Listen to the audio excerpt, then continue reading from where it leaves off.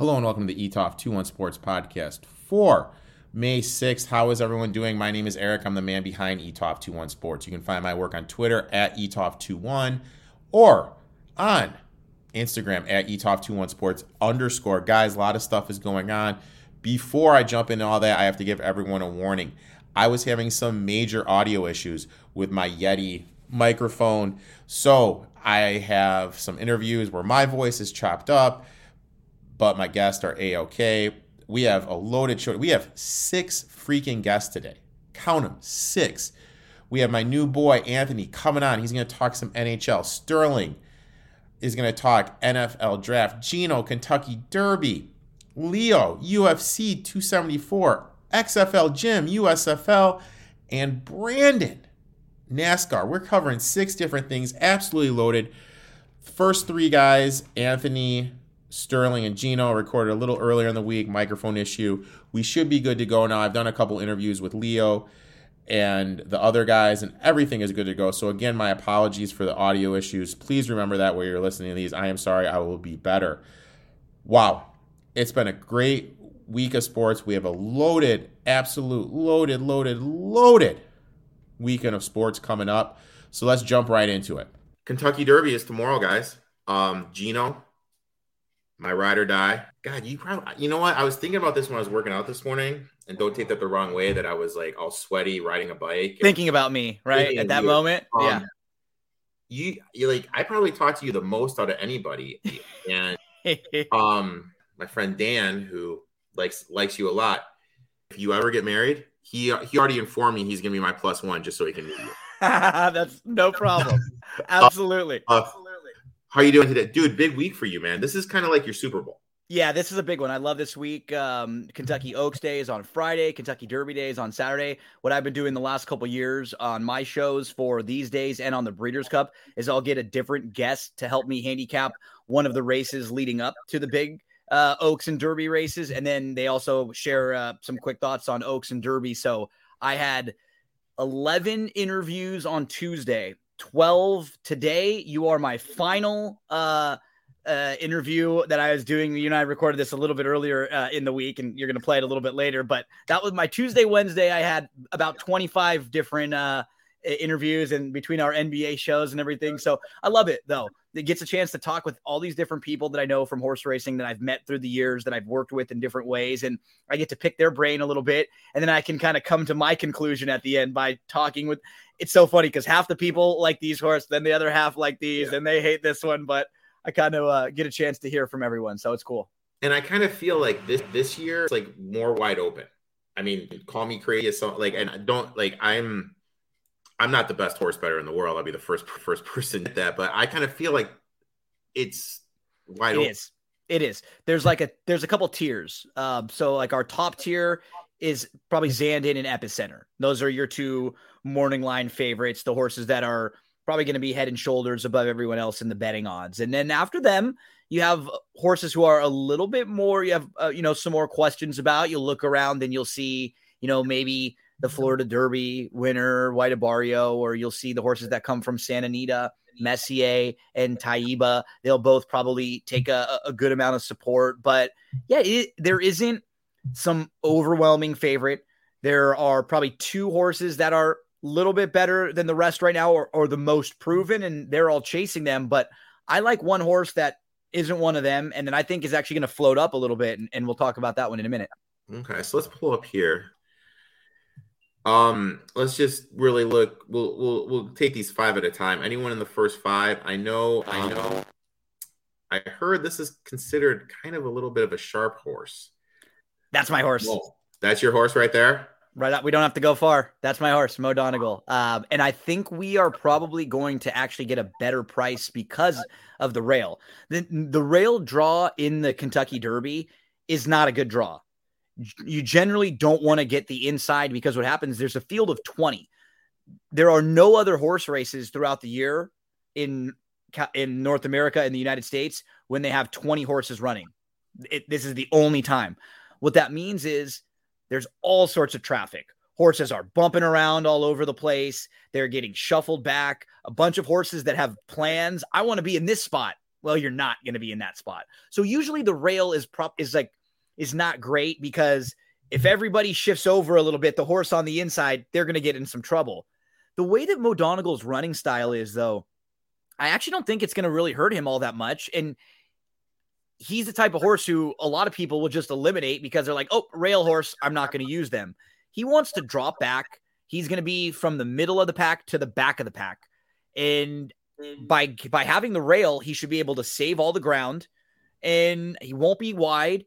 The horses that I get worried about with the rail, Erik, are the ones that are sort of fast, but not that fast, because they go a little bit and then they get in trouble. A horse crosses over on them. They have to kind of grab a hold and they get stuck down inside in a bad spot. I just don't think that's going to happen to Mo Donegal. So yeah, we'll go through plenty more in here and talk about, horses that I think have a chance to win. And it won't be like I'm only using Mo Donegal, but if he is 10-1 or plus, I will absolutely be making a win wager on him. And I think he's going to be 12 to 15-1 now because he drew the rail. If he drew post 7 or 8 and on, he might be 8-1, and he should be the third choice in this race. He probably won't. Piggybacking what you said, if 10-1 is your breaking point, anything less than you won't be betting him. Yeah, 8 was probably my breaking point. Okay. Because one thing we got to be careful about too in horse racing versus like you and I bet football, right? Let's take an example. Like the line that opens up in football, if a team is a 3-point favorite, you have the opportunity to get that line and grab that line at 3 points, right? In parimutuel racing, it's a little bit different because what Mo Donegal opens up at, he may not go off at, right? Or you may have an idea of what he should be. If you miss a number in football or in basketball or in a different sport, you feel like, damn, I missed a good number. I don't want to jump in on a bad number. In horse racing, it kind of evens out. Like in my head, he should be 8-1. So as long as he's anything 8-1 plus, I'm totally fine with jumping in on him, whether or not he started at 10 and gets bet down or whether he floats up to 15. Now, one of the horses I already have in my mind. I love playing the pick 5. I love going for the home run here in the Kentucky Derby. Messier is not going to be on any one of my pick 5 tickets. Crazy. He is one that I'm hearing a lot of people warming up to more and more. And I got to be honest, that I'm the Santa Anita person. I'm out here in Southern California. The 2 Santa Anita horses are the ones that I have kind of the most difficult time getting a real gauge for. I think they're both talented, Messier and Taiba. And Taiba is the number 12. He's at 12-1. And so they'll both be kind of in the same range of price, probably like the fourth. They'll probably be in the top 5 betting choices and right in that 10-1 range or so. Messier is a little bit more seasoned. And you got to remember that Messier was a Bob Baffert horse. And Messier and I think the owners were trying to wait for a while. They weren't sure if Bob Baffert was going to be able to run his horses in the Kentucky Derby. So they waited to run Messier in the Santa Anita Derby, which was one of the last preps. They found out shortly before that Bob Baffert wasn't going to be able to run horses. So they transferred him over to a different trainer. He runs for Tim Yaktine now. I think because they were sort of waiting, Messier might not have been quite as sharp in that last race. I'm not completely cold on him. I would tell you, if you like other horses leading up, like Messier may not be one that you just completely want to dismiss. I wouldn't be shocked if he's in the mix there. So I wouldn't completely sell you on him and tell you to go bet him to win. But if you're playing a pick 5 and you're using 4 or 5 horses, you probably want to throw him in. Now, someone I'm going to use in my tries, and he's going to be my long shot when I throw in my pick 5s and pick 6. Tell me if I'm crazy. Crown Pride. You are not crazy, my friend. You are not. This horse looks excellent on the racetrack. He reportedly is working out incredibly. Anyone that you talk to about Crown Pride, they won't tell you anything bad about this particular horse. But what they will say is that we've never seen a Japanese horse come over here and win the Kentucky Derby. We haven't seen very many international horses really have any success in the Kentucky Derby, like legitimate success. So it's one of those things where I think most people aren't going to give out a horse like this or go pick a horse like this until they've done it. But Erik, what I will tell you is the Japanese racing industry is incredible. They are way smarter than the United States industry right now. And like the North American racing industry, their breeding industry is incredible. It's one of those things where it's like they built a great system from the ground up. The way they breed their horses is stronger and it's better and it's smarter than the way we in America breed our horses. We're all about flash and substance. We want horses to be really good and really fast when they're early in their career. But what ends up happening is that hurts those horses. A lot of times they can't, if you're incredible when you're really young, you're probably not going to be incredible when you're older. It's just physically, you're probably not able to sustain it all the way through. Japan, when they breed their horses, they do it the opposite. They breed to really strong, really foundation horses with a lot of foundation. Heck, they had great success in Dubai this year. They had great success this year in the Breeders' Cup. It may not be this year with this horse. One of these next few years, Japan is going to win a Kentucky Derby, and it's going to be a good thing for racing because then they're going to invest a bunch more money in, and they're going to realize that they've got it figured out, and it'll give American racing and the breeding industry a little kick in the butt to realize they got to change some things a little bit because the way they're doing it isn't necessarily perfect. I'm using him in a lot of spots, Erik. Throw him in your pick 4s and pick 5s for sure. Now, he's 20-1 right now. Some offshore sites you can lock 20-1. Based on I would lock him in that at right now if you could.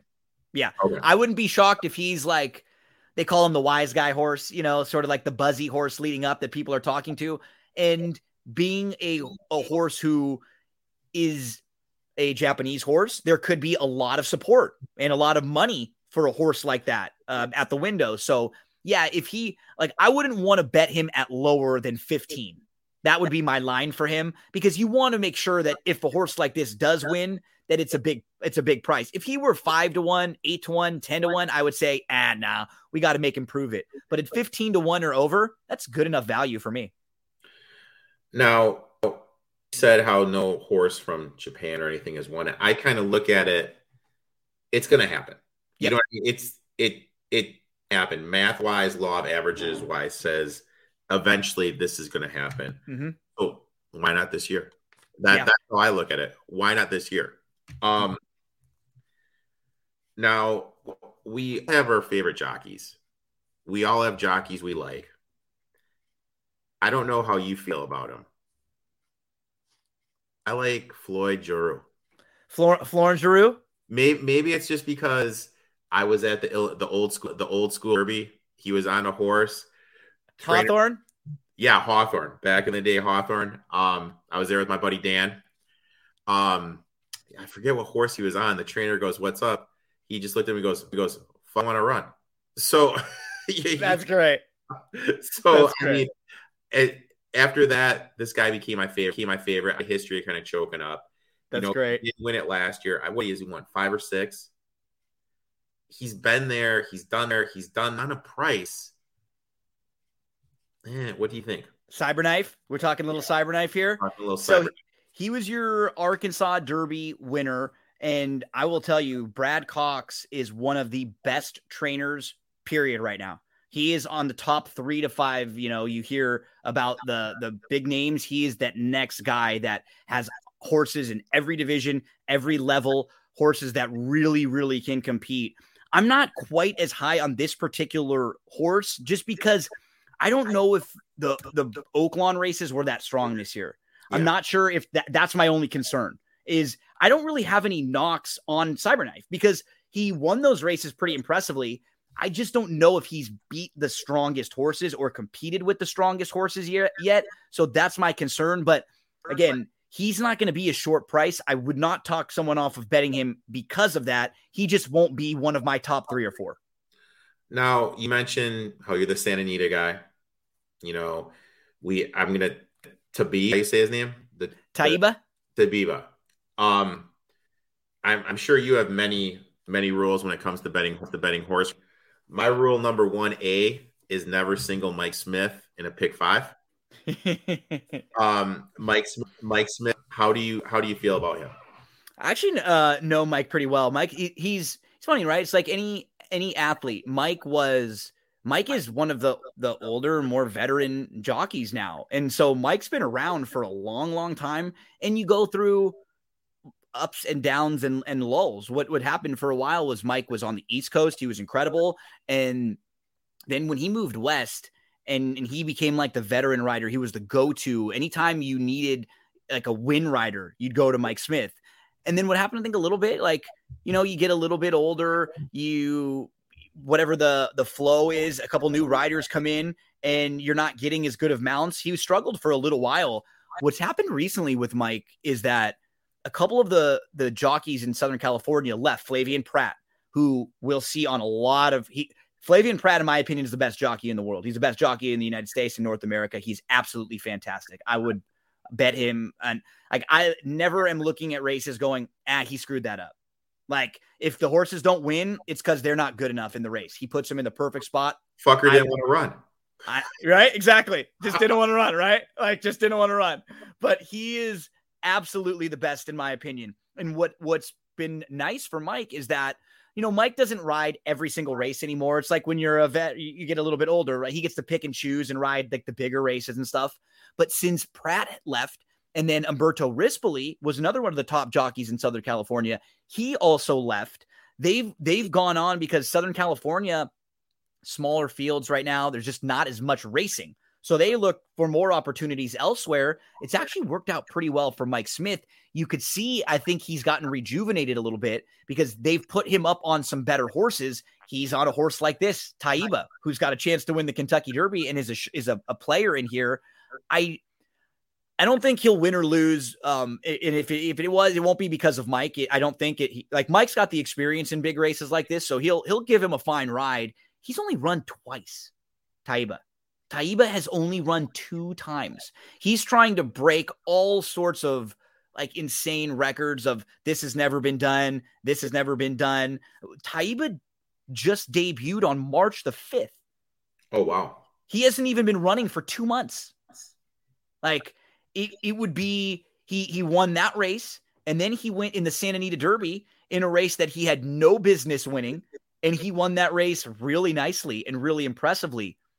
If Taiba feels to me like one of these horses, Erik, where we may be talking about on Saturday night after the Kentucky Derby, like, this horse is a monster. He may win like impressively or just finish dead last, like way out of it. It might just be a little bit too much for him too soon. A field of 20, he gets bumped around a little bit. Can he overcome it? I see like one or the other of extremes for him. When you're looking at these horses, do you just like hasn't won a stakes race? Like, if a horse hasn't won a stakes race, do you immediately just cut them from horses you're looking to bet on? No, because the thing you got to remember is this is why we do what we do and we look at every game and we watch everything. Every stakes race isn't created equally, right?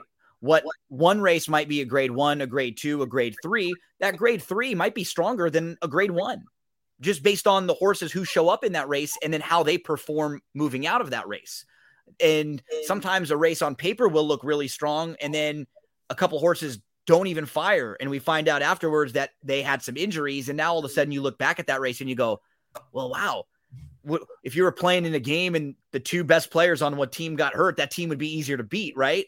So I think I like to really dive in and make sure it's like anything. It's no get rich quick scheme. It's just, looking into each stakes and going, who was this horse that won? How good are they? What have they done since then? And that's how I can kind of stack them up. Now, I need to ask you about Barber Road here. Yep. I feel in a couple years we're going to be talking about this jockey as one of the best jockeys in this country. I agree with, yeah. It is Gutierrez. Did I say it? Raylu? Yep.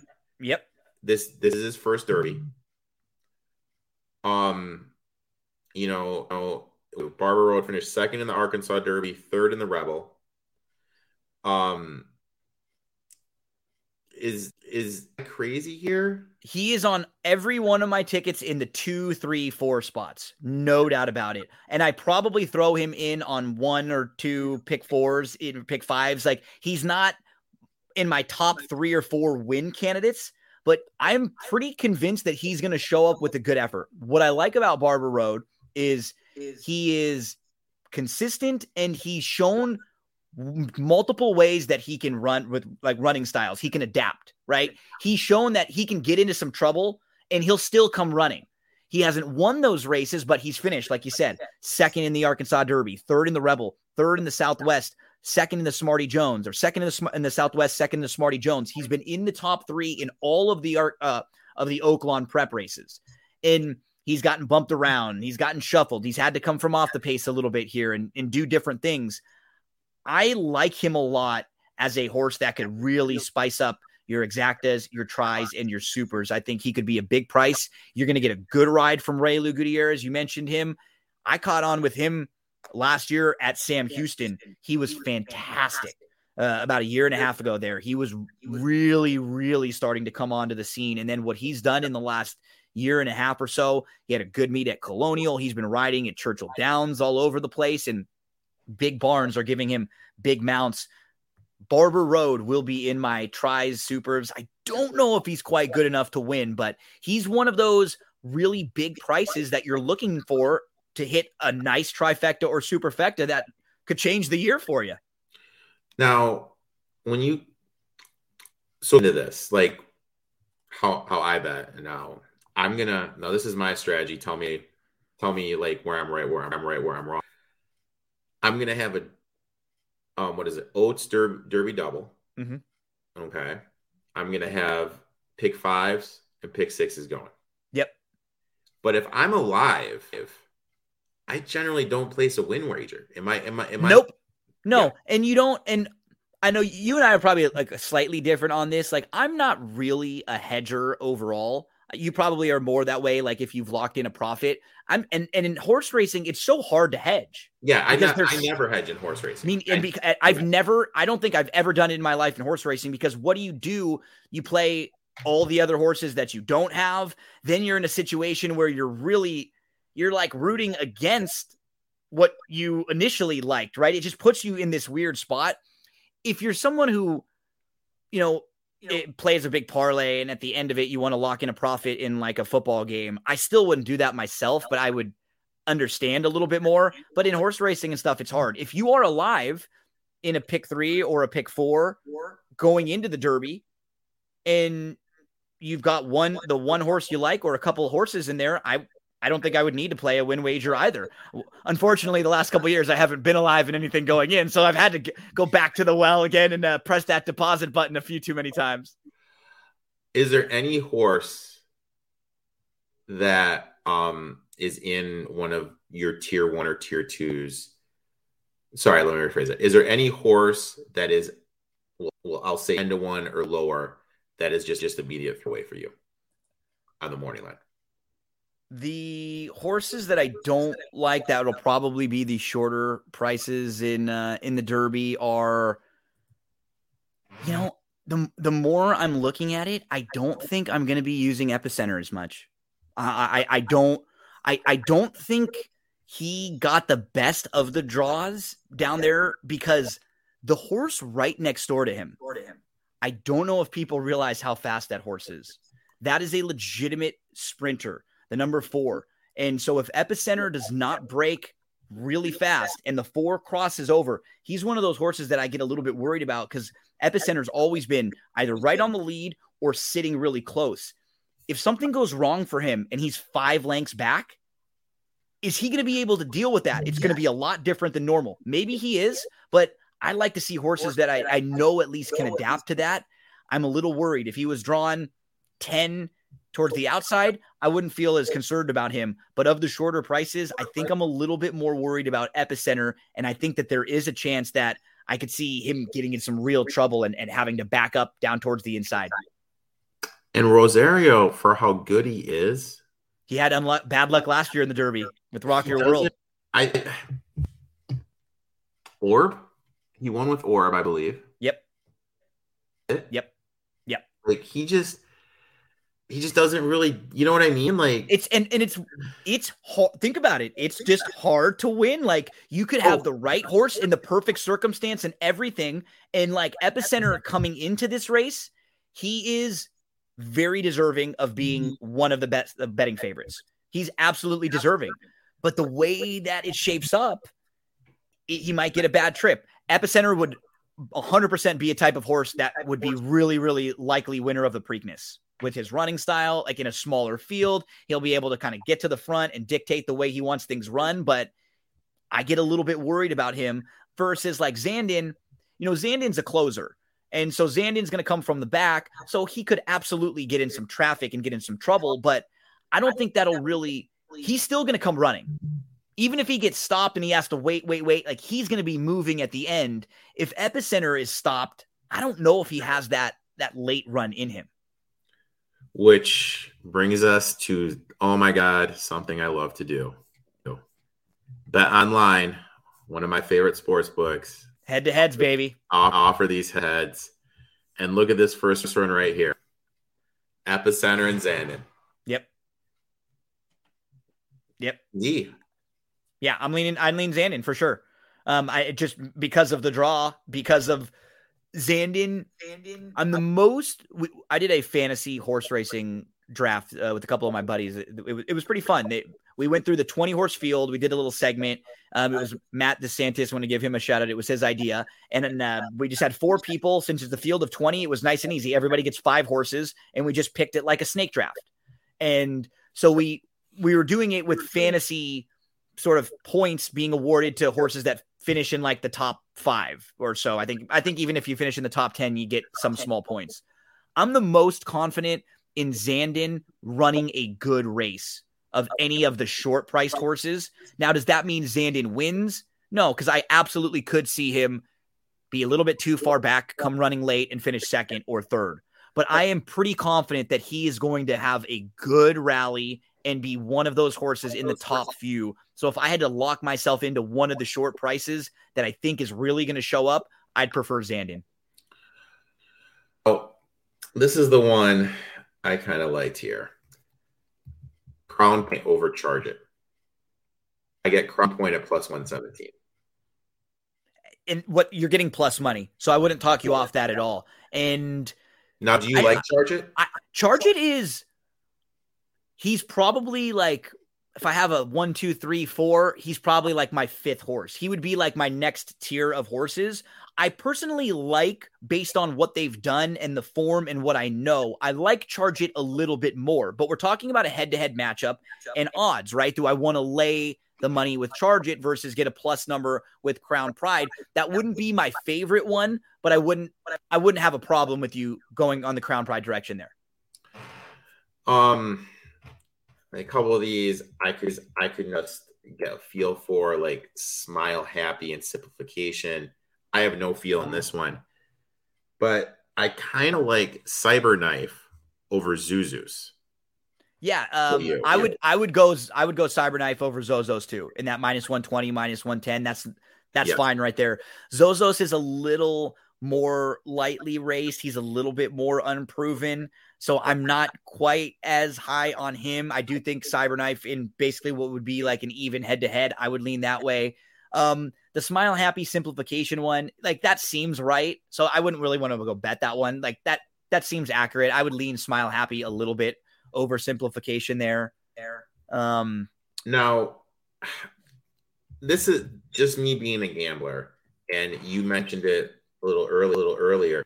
20 horse field, craziness is going to happen. Horses are going to be bumping. I really feel like you can't lay anything over minus 120 in these head-to-heads just with the randomness. 100%. Absolutely. And like for example, the Pioneer of Medina Classic Causeway, what's hard about that is like Classic Causeway is another one of those horses who he is one of the best starters in the field. He gets out of the gate really, really well and like opens up. He's not quite as fast as everybody else after that. And I just don't think he's quite as good. But in a situation like that, I actually might prefer Classic Causeway at plus money because he could get out of the gate and have more likelihood of not having trouble early. I could see Pioneer Medina having a little trouble early, and then there are going to be 3 or 4 of these horses that their chances are done one jump out of the gate. Yeah, because like craziness, there's going to be crazy.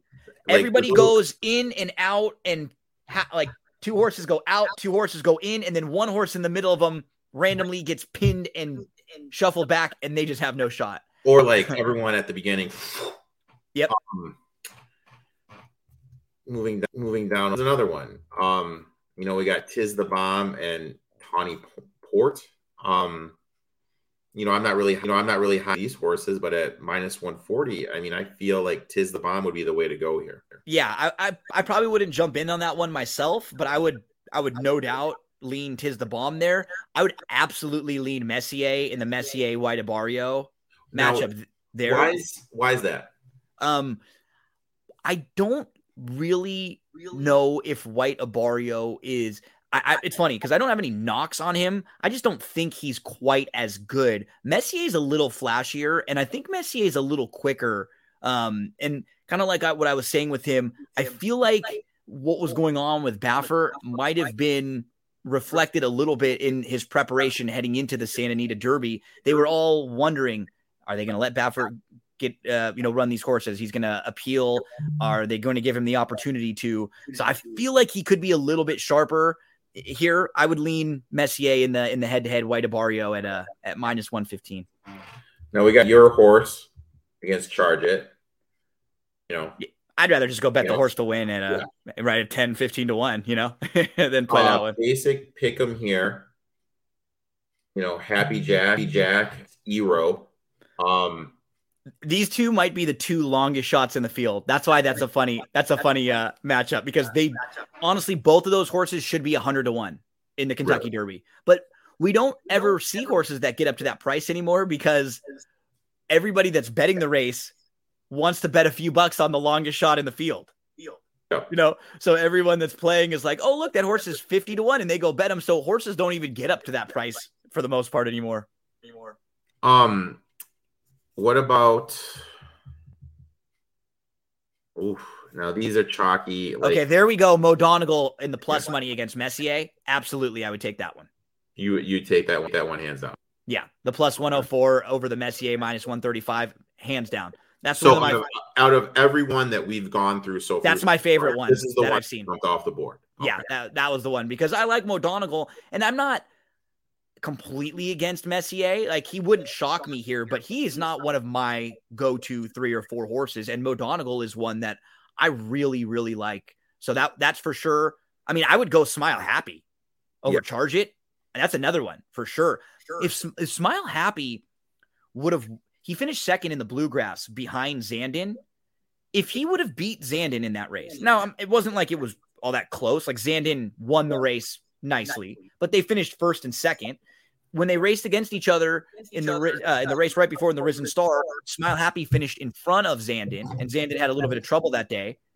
If Smile Happy would have won the Bluegrass, he would have been like 6 to 1 in this race. And because he finished second, he's like 20 to 1.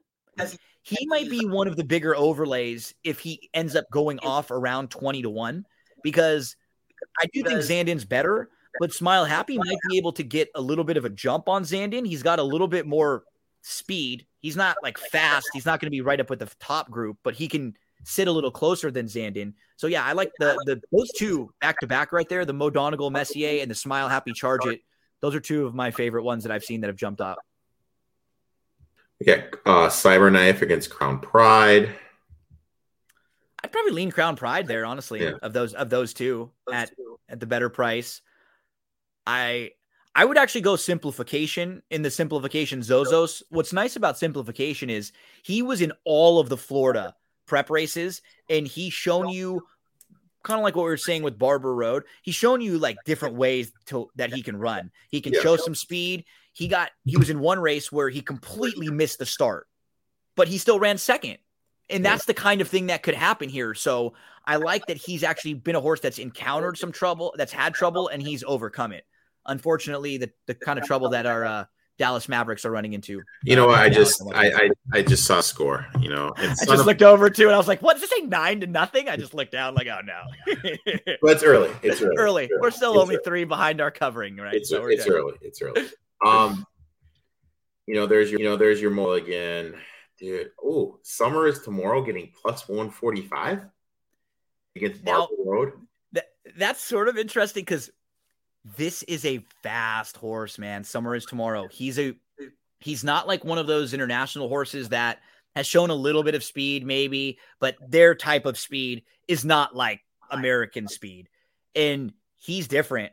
He is really fast. He's a sprinter, and I don't think he can win the race. He could make this entire race change in 2 seconds. Because of the pace. If he just flies out, gets over, puts epicenter on the rail, everything changes. Because now you're all chasing him. Horses are starting to get shuffled back. He's going a little bit faster than some of these other horses want. So now people are going, I want my horse to sit third or fourth. Well, if a horse is going really fast, you're not sitting anymore. You're chasing. Now all these horses are going faster than they want, and everything just falls apart. Moving down a little bit. Okay, there's the end of that. So what I want to get from you is this. Who are you betting on to win? What is your exacta? Those are my last 2 questions for you, my friend. Win wager, Mo Donegal, no doubt about it. And like I said, 8-1 is my value line on him. So anything over 8-1 on Kentucky Derby Day, I'm fine with jumping on in. And what's nice, like if you're watching this in the Kentucky Derby, you don't have to bet. If you're someone who just is watching the Derby with your friends, maybe you don't play racing all the time throughout the year. A horse like Mo Donegal, he's 10-1, 12-1, $20. $10, right? It's $100. That's $200 back if they win. You can have a little bit of fun. You're not going to, if he has a bad start and the rail is bad for him, you're not going to feel like you lost the whole bunch, but you get a little bit of action along the way. Maybe you pick a few other horses that are big prices and you put like you would playing a future wager. You know, you pick out some of the big prices that you think might be a little bit undervalued or that might be a little overlaid. I'm looking at Zandon is a must use for me in the in all exotics. So Zandon, Mo Donegal will definitely be those are my top 2, no doubt about it. They'll be in all of my exotics and every pick 3, every pick 4, any exactas, tries, supers that I play.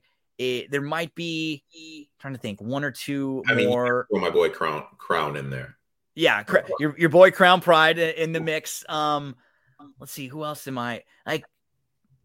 I'm warming up more and more to Taiba, you know, as the days are getting closer.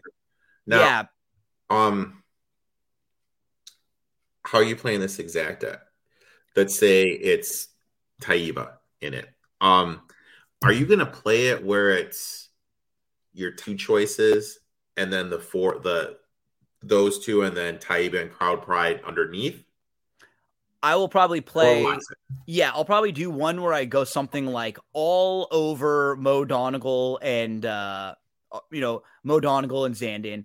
Play another one where I go like Zandon and Mo Donegal overall.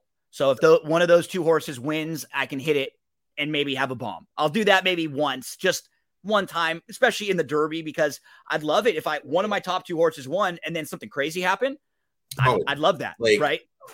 If a bomb gets in there, because the prices can be huge. The combinations, there's so many different combinations that if you get one of those, so I'll press my opinion in some spots to where if one of those horses wins, I'll hit an exacta there. Then I'll come back the other way. Like I said, I'll probably play all of them, everybody over my top 2 in case they run second and a bomb hits. I'll capitalize. But the horses that I'll probably build a lot of the exotics around, Mo Donegal, Zandon, Taiba, I'll throw in Simplification, who we mentioned a little bit here and there. And Smile Happy is kind of that next one for me, who I'm really thinking that he should be 10. He should be more like 12-1. And so everything that he is over that is just a little bit, he's kind of like a forgotten horse, right now. So he's one that I'm going to probably be using a little bit more too. But yeah, for me, Mo Donegal, Zandon will be a lot of what my tickets are built around. So you mentioned Mo Donegal. Now what would kind of be your cutoff price to play him across the board? 8 to 1. So that's my value line. If he's 7 to 1, I'm going nah, because then it starts. If he's if anything above, I'm fine with it. I don't mind as much playing in the Derby a few bucks across the board. Like, I'm more of just a win wager person myself. If I like a horse that's a big price, that's where I'll play exactas and tries and supers and try to sort of set it up, like I said, to get them involved there. So someone like me that likes on Pride, your suggestion would be to play a win. Yep. I would suggest you play a win on Crown Pride. If you play some of your doubles, right, your Oaks Derby doubles, throw him in the win end also. And then I would say if that's your horse that you like, maybe you pick him and you do one exacta or trifecta, sort of like I was saying. You put everybody on top of him, and you look for a couple of the matchups, a couple of the head-to-heads. But if you get him at 15 to 1, like we're saying, you're $10 or $150 right there. You're $20. You're picking up 300 if Crown Pride wins right there. If you're able to score one of your doubles and connect it with the Kentucky Oaks. And if you were looking to do that, I thought maybe Secret Oath and possibly Nest are a couple of horses there to include if you wanted to price maybe nostalgic. But yeah, I think the win wagers, especially in the Derby, it's great. Play one small little trifecta, one small little superfecta with the horses that you like, because if they came in a crazy order, or play your address number or something like that to give yourself a little lotto free roll, because this is one of the few times throughout the year where you can actually make a real life changing score on this day by just getting lucky in one of the pools. If you make those changing scores, you still me every Thursday night. Absolutely, my friend. I will take care of you, and I will be going to Vegas afterwards. Gino, thanks for coming on. Why don't everyone with find you on social media? It's me, Gino B. Give me a follow on Twitter. You find this guy Erik with me on my podcast, That's What G Said podcast, each and every week. He helps me talk football, and then we transition from football season into basketball. We've previewed every football game over the last couple years. Even if it's games that we aren't diving into betting, we'll break it down, and we'll tell you what we would do, or maybe leans, or maybe numbers we are looking for. Everything that we've got going at Better Than Vegas. Make sure to give us a follow over there at BTV Bets. Erik, I know you're going to be doing a lot more stuff with them coming up in the next few months, because it's a little bit of like a slower time with the mainstream sports when basketball finishes up and it's just baseball around. So I know you're one that does a lot of NASCAR on here. You do UFC. You've been talking at USFL. So looking forward to working more with you over at Better Than Vegas. I'm looking forward to it too. And you know what we got next week? NFL schedule release, man. Oh, that's fun. That's where we can really, once we see the schedule, then we can make some wagers. Then we can start diving into some stuff. Gino, thanks for coming on, man. I appreciate it. I know you have to make an airport run. You squeezed me in. Anytime, buddy. Look forward to talking to you Thursday night. And, yes, sir. If hopefully we can get some winners, my friend. Good luck. Anyone ever has any questions about horse racing, feel free. It's me, Gino B. Just reach out. If you catch me on a good day, I'm great. If you catch me on a bad day, I'm an ass. So it just depends. After the Dodgers lose. I was going to say, if people are riling my feathers about Anthony Davis and LeBron, then you don't want to get at me. But most of the time, I try to be pretty nice. Let's make some money, brother. Let's do it. Good luck, everyone out there this weekend. I'd like to thank Gino Buccola for coming on. Guys, if you're not following Gino at Gino B, make sure you are. I would also like to apologize for the audio. I have no idea what's going on. Like I said, we went on Twitch last night live. Usually the audio is great on Twitch, on StreamYard, because I record the video on StreamYard and then transfer it over here, and everything is hunky-dory. No idea what's going on, so I apologize for the audio. I'm doing my best to clean it up.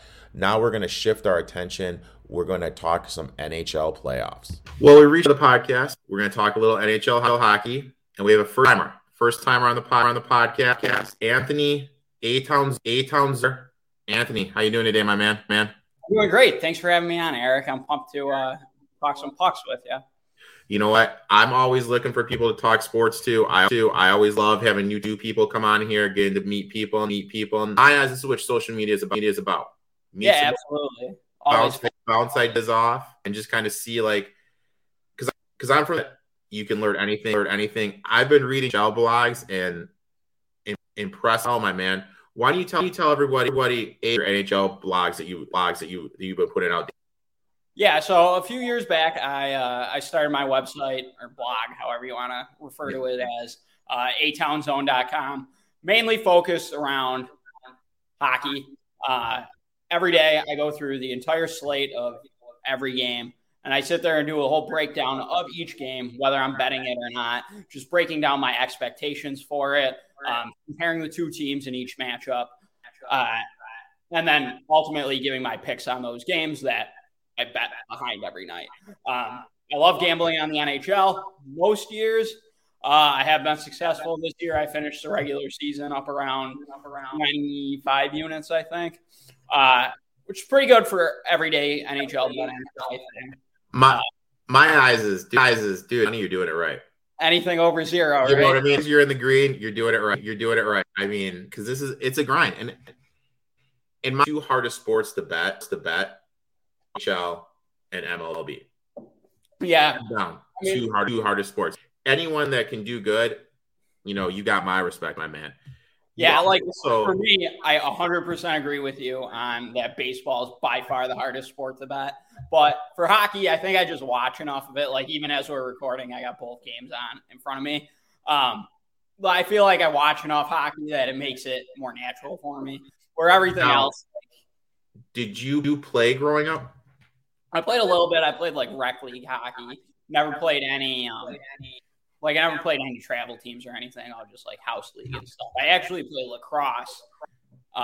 Indoor box lacrosse is my main sport, and then hockey was just like the fun mess around kind of sport. Okay. Now, you also talk beer. And, yeah, I do. And, you know what? I could actually go for beer right now. Unfortunately, I don't have any in my water bottle. Fortunately, fridge. You write a beer blog. Why don't you tell everyone where that came from and when those come out? Yeah. So with the I do my what I call brew reviews. I try to post one every day. Sometimes, I'm also big into athletics and fitness, so drinking beers along with that every day doesn't go great.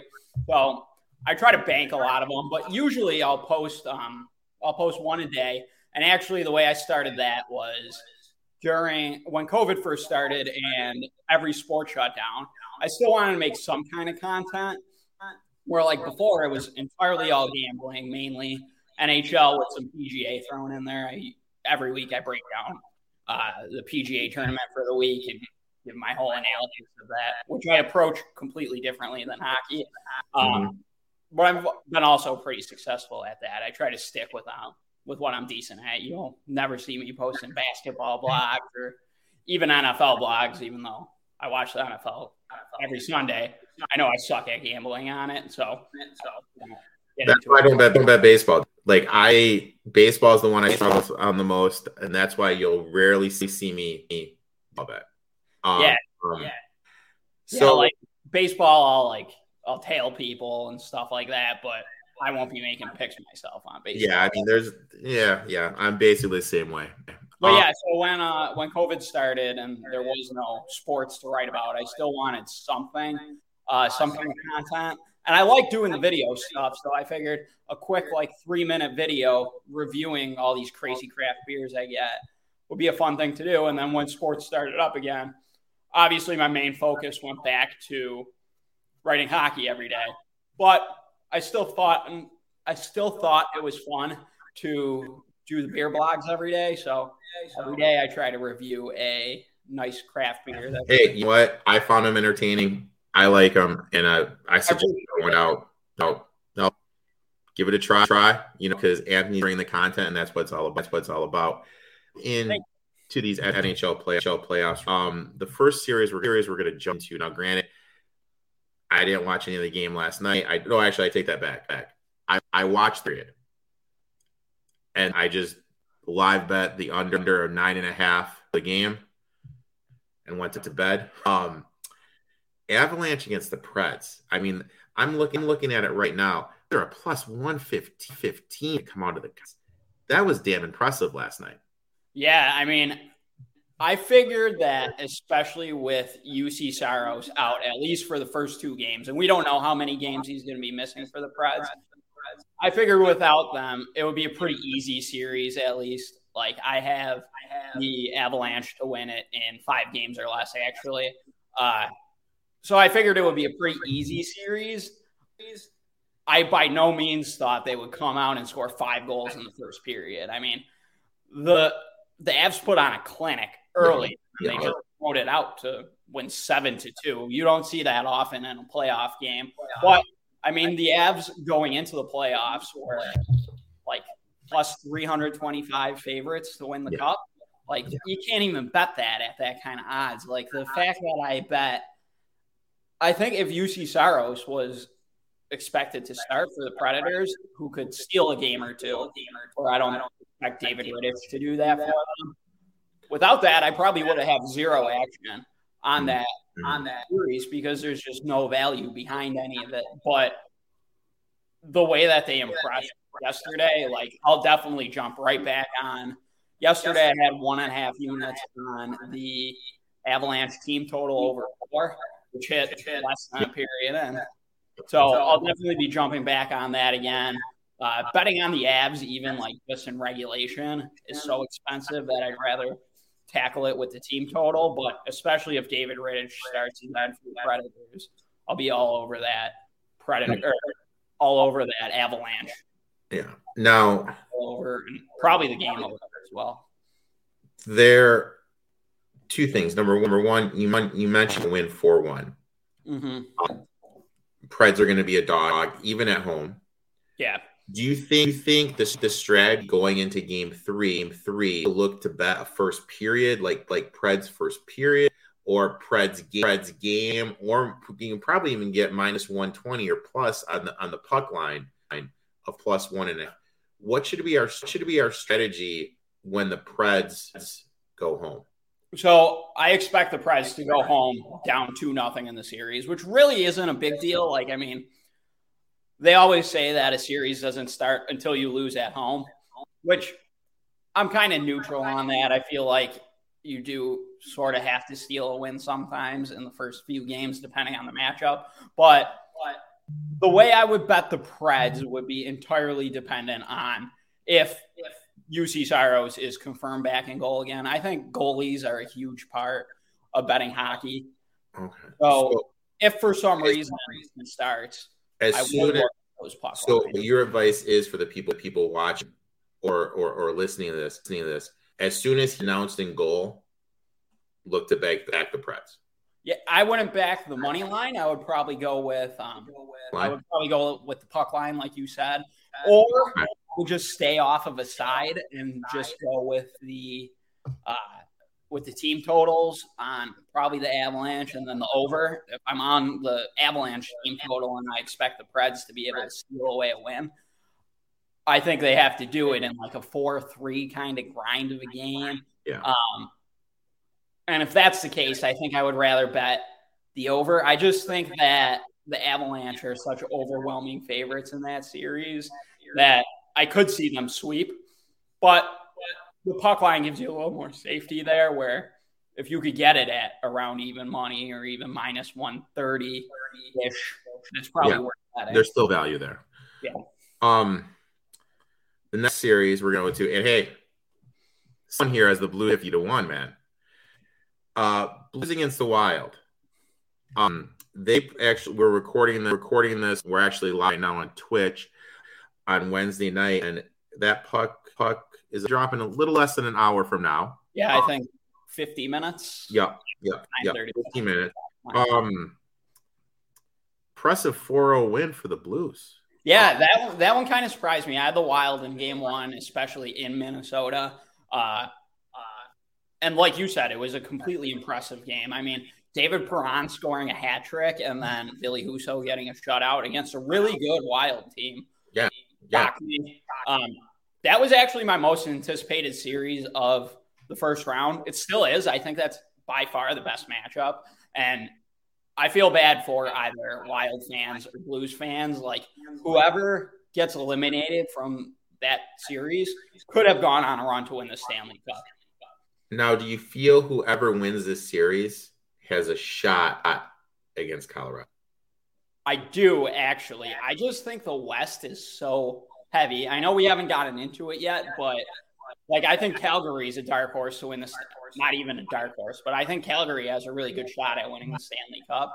I'm sure we'll touch on that series as well. But the Wild Blue series, I think either of them could easily go to the Western Conference Finals and give the Avs a good series. For some reason, there's just something about the Avs where I think they obviously could win the Stanley Cup. Anyone that watches hockey sees that. But for some reason, if I had to pick a team to win the cup, it wouldn't be them. Now this is my thing. Now tell me if this statement makes sense. I feel with who they already have won a cup by now. Right, exactly. You know what I mean? So are they just built for the regular season, or like they can piece it together to able to win these series? I feel like they're going to have a tough go at it. Like, I don't think, like I said earlier, I don't think they're worth the plus 325 to win the cup. Like, I think to get through 4 series against the best teams in the NHL, that's tough to do. And something they haven't done. I mean, they haven't even made a yet. Yeah, you're right. They haven't won. They haven't even made a final. And I don't know. Like, I just kind of, part of me when I look at them, I feel it's a team I want to target to fade, just because they've shown me they can't do it. They can't do it in the playoffs. I think they're just a regular season team, as crazy as that sounds. That's actually how I feel about the Leafs more than the Colorado. I feel the same way about the Leafs. Did you bet the Lightning tonight? I did bet the Lightning tonight. I did not. I did too. They're up 2-0 right now. I did too. We'll get to that raise this. But yeah, I mean, I sort of agree with you that the Avs could be like a built to dominate the regular season kind of team. But like, they got better in the offseason, bringing in Darcy Kemper in goal to replace Phil Grubauer, I think was a great move for them. And Kemper was great in goal this season for them. It's just, can they put it all together at once? Like, if their offense is firing like it was last night, scoring 7 goals in a Stanley Cup playoff game, is their defense and their goaltending going to hold up to be able to do that again? And put it all together for 4 series. Like, it's a long run to win the Stanley Cup, and they got to put it all together. Like, I think if they don't do it this year, or at least don't make a real good run at it, like go to at least 7 games in the Western Conference Finals, even if they lose that, I wouldn't say it's a failure of a season, but they have to put it all together to be able to win eventually, because this is going to expire. There's going to be like, as soon as that first line of Landeskog, McKinnon, and Rantanen, I think, is the other one on that line. As soon as that's done, and then their back ends get paid, like, they're going to lose guys in the next few years, just like Tampa. Yeah, their window's closing. Like, capitalize on that and win the cup. Otherwise, it's going to be a disappointment for them and their fans. But if there's ever been a season that they look like they could win the Stanley Cup, it's definitely now. You mentioned Flames. Flames, they won game 1 on Tuesday against there's 1-0. Early goal and just kind of a defensive grind. You're very high on this Calgary. Do you think the Stars have a shot in this, or do you think it's going to be like a 4-2, 4-1 Flames type thing? No, I mean, I do think the Flames win it in 5 or 6 games. I do think the Stars will get at least a win at home. And even yesterday's game was real close. I mean, a 1-0 grind of a game, you're only a shot away with like dumb luck to if you get like a quick little tip in of the puck, that the goalie has no idea is coming, that's a tie game. And then who knows what happens. Yeah. So I had the Flames in regulation yesterday, and it was a sweat for me to watch. But I do have them to win the series in 6 games. That's actually my heaviest series bet. I have 3 units on that one. And the way I structure series bets, I usually do a larger series bet and then kind of pace after it each game. I think Dallas just plays boring hockey to me. Like, they don't score a whole lot. They're in the bottom third of the NHL in scoring. Off the top of my head, I can't remember exactly what it was. I broke that down in a blog earlier this week. And then their defense isn't all that spectacular to me either. So I do think Calgary wins it in 6 games. But a few years ago in the bubble, when Dallas went to the Cup Finals against Tampa and lost, when Tampa won their first Cup, their first Cup out of these 2 in a row. Yep. I didn't think Dallas had a chance at all to make it to the finals, and they went on a great run to do it. So could they capture that like magic in a bottle again? I just don't see it. Just the way that they series, but not like long term. Right. I think they could win a game or 2, but they're not going to do anything down the stretch. So I don't really give them any chance to win the series. I just think they could steal a game or 2 away. In that kind of slow, grind it out kind of game. And I think that's more of an indicator too on the Flames and how good the Flames are. Like, the Flames offense is incredible. Like, that first line of Lindholm to Chuck and Johnny Gaudreau, those guys all scored 40 goals this season. Like, that's unheard of for. That's insane. That's absolutely insane. 40 goals each. It's crazy. And then you look on their back end, and they're they allowed the second fewest goals in the NHL, second or third fewest goals. I don't know if they finished second or the Rangers finished second, but close up there. Top 3 in fewest goals allowed. And then Jacob Markstrom, if it wasn't for Igor Shesterkin on the Rangers, Markstrom would be the easy Vezina winner this season as the best goalie in the NHL. I mean, the guy had like 9 shutouts this year and just did it in game 1 of the playoffs yesterday. That's huge. So I just think Calgary has everything all put together so well. And Daryl Sutter, I think, should win Coach of the Year out there. And just everything cohesively in the way they play. I know that a cup hasn't gone to Canada since the 80s, I want to say. It's been a while, man. It's been a while. The 90s, I can't remember exactly. But I think if there's any team that's going to do it lately, Calgary has a great chance to do it this season.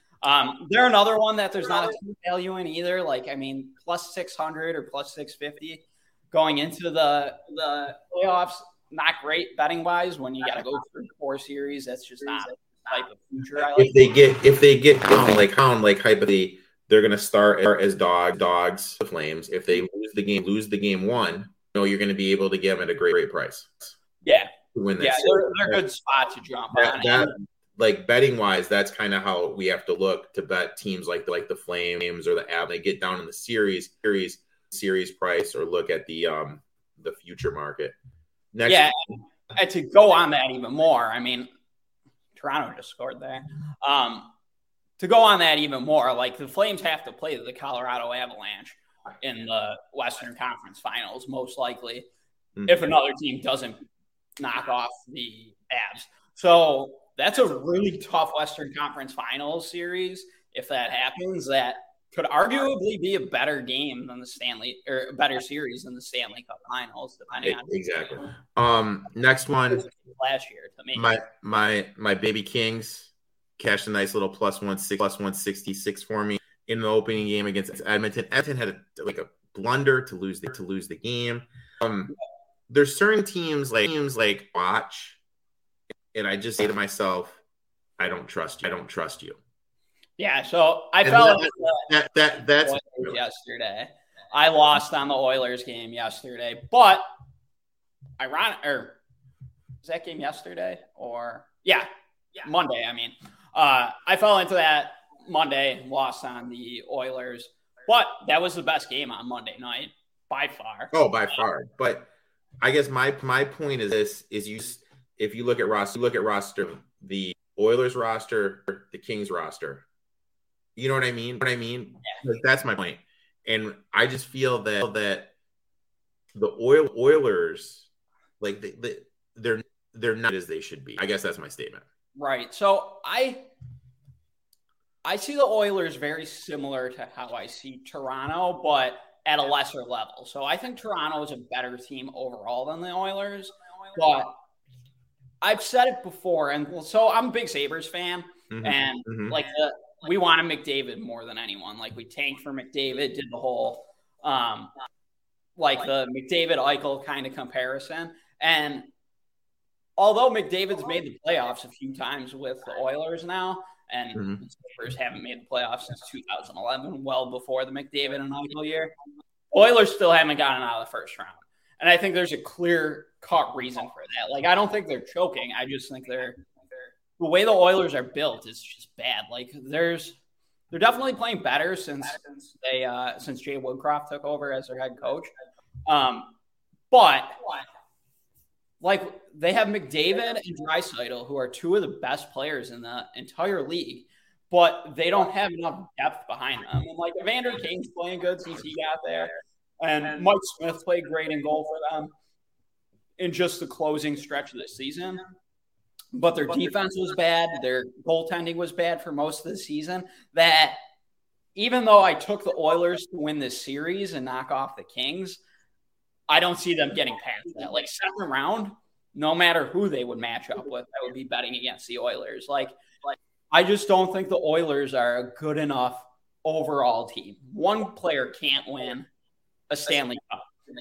One player can't even win a series. So like even if McDavid and Draisaitl take over a game and somehow find a way to win, when you have a bad back end and you have bad goaltending and there's no scoring depth behind your first line, you're just not going to win that way. Like, that's just not how hockey works, where like you said, I just don't trust the Oilers whatsoever.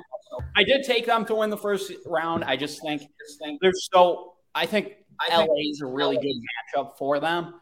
And hey, I had LA plus 400 to make the playoffs, so I'm ecstatic that future hit. Yeah, and I listened to your pre-playoffs pod with I forgot what his name is. Jason. Like the value he got on some of his futures are insane. Like that's awesome that you guys have those to ride out. So that's huge that you guys have those prices. I would love to have that on Florida. I know we haven't touched on that series yet. But yeah, I agree with you. Like I think LA is just a good matchup for the Oilers to be able to beat in the first round. But after that, I don't see a whole lot out of the Oilers. Now we're going to shift to the East. It's kind of hard right now because when we're recording, kind of how can I say this? How the Boston, whoever wins this game between Boston, China, and Toronto, and Tampa Bay, is going to kind of determine where he goes in my eyes. Yeah, definitely. Can we go back though to the Wild Blue series? We didn't really touch on that enough. I think. Can we go back into that? Yeah, we can go that. What do you need to touch on? So that was easily my most anticipated series of the playoffs, or of the first round, rather. I actually have that series to go 7 games, and I have a few props on them as well for both the Blues to win it in 7 games exactly, the Wild to win it in 6, and the Wild to win it in 7. So I really want, and Tampa just scored again. Let's go. So the way that the Blues dominated game 1 on the road in Minnesota, I don't really see that happening tonight. I expect Minnesota to get that win back tonight, and even the series going to St. Louis. And then they have to steal a game away in St. Louis, I think. But I think that could be another really good betting opportunity. Like if the Wild tie up this series, they should still be a live underdog to win the series without home ice in games 3 and 4. So I think there's a lot of ways that we could bet that. But I'm really anticipating tonight's game there. Like I think that's a very evenly matched series that could go either way, but I'm just hoping it goes 6 or 7 games, hopefully 7. In a really good matchup. On the Rangers Pens game. Yep. Inning game. Crazy game. Pens completely overachieved. I didn't think they were in the playoffs.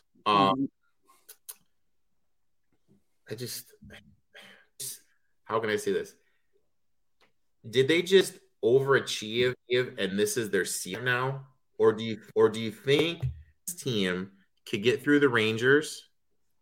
But I mean, beating the Canes or the Bruins, I think would be a lofty goal.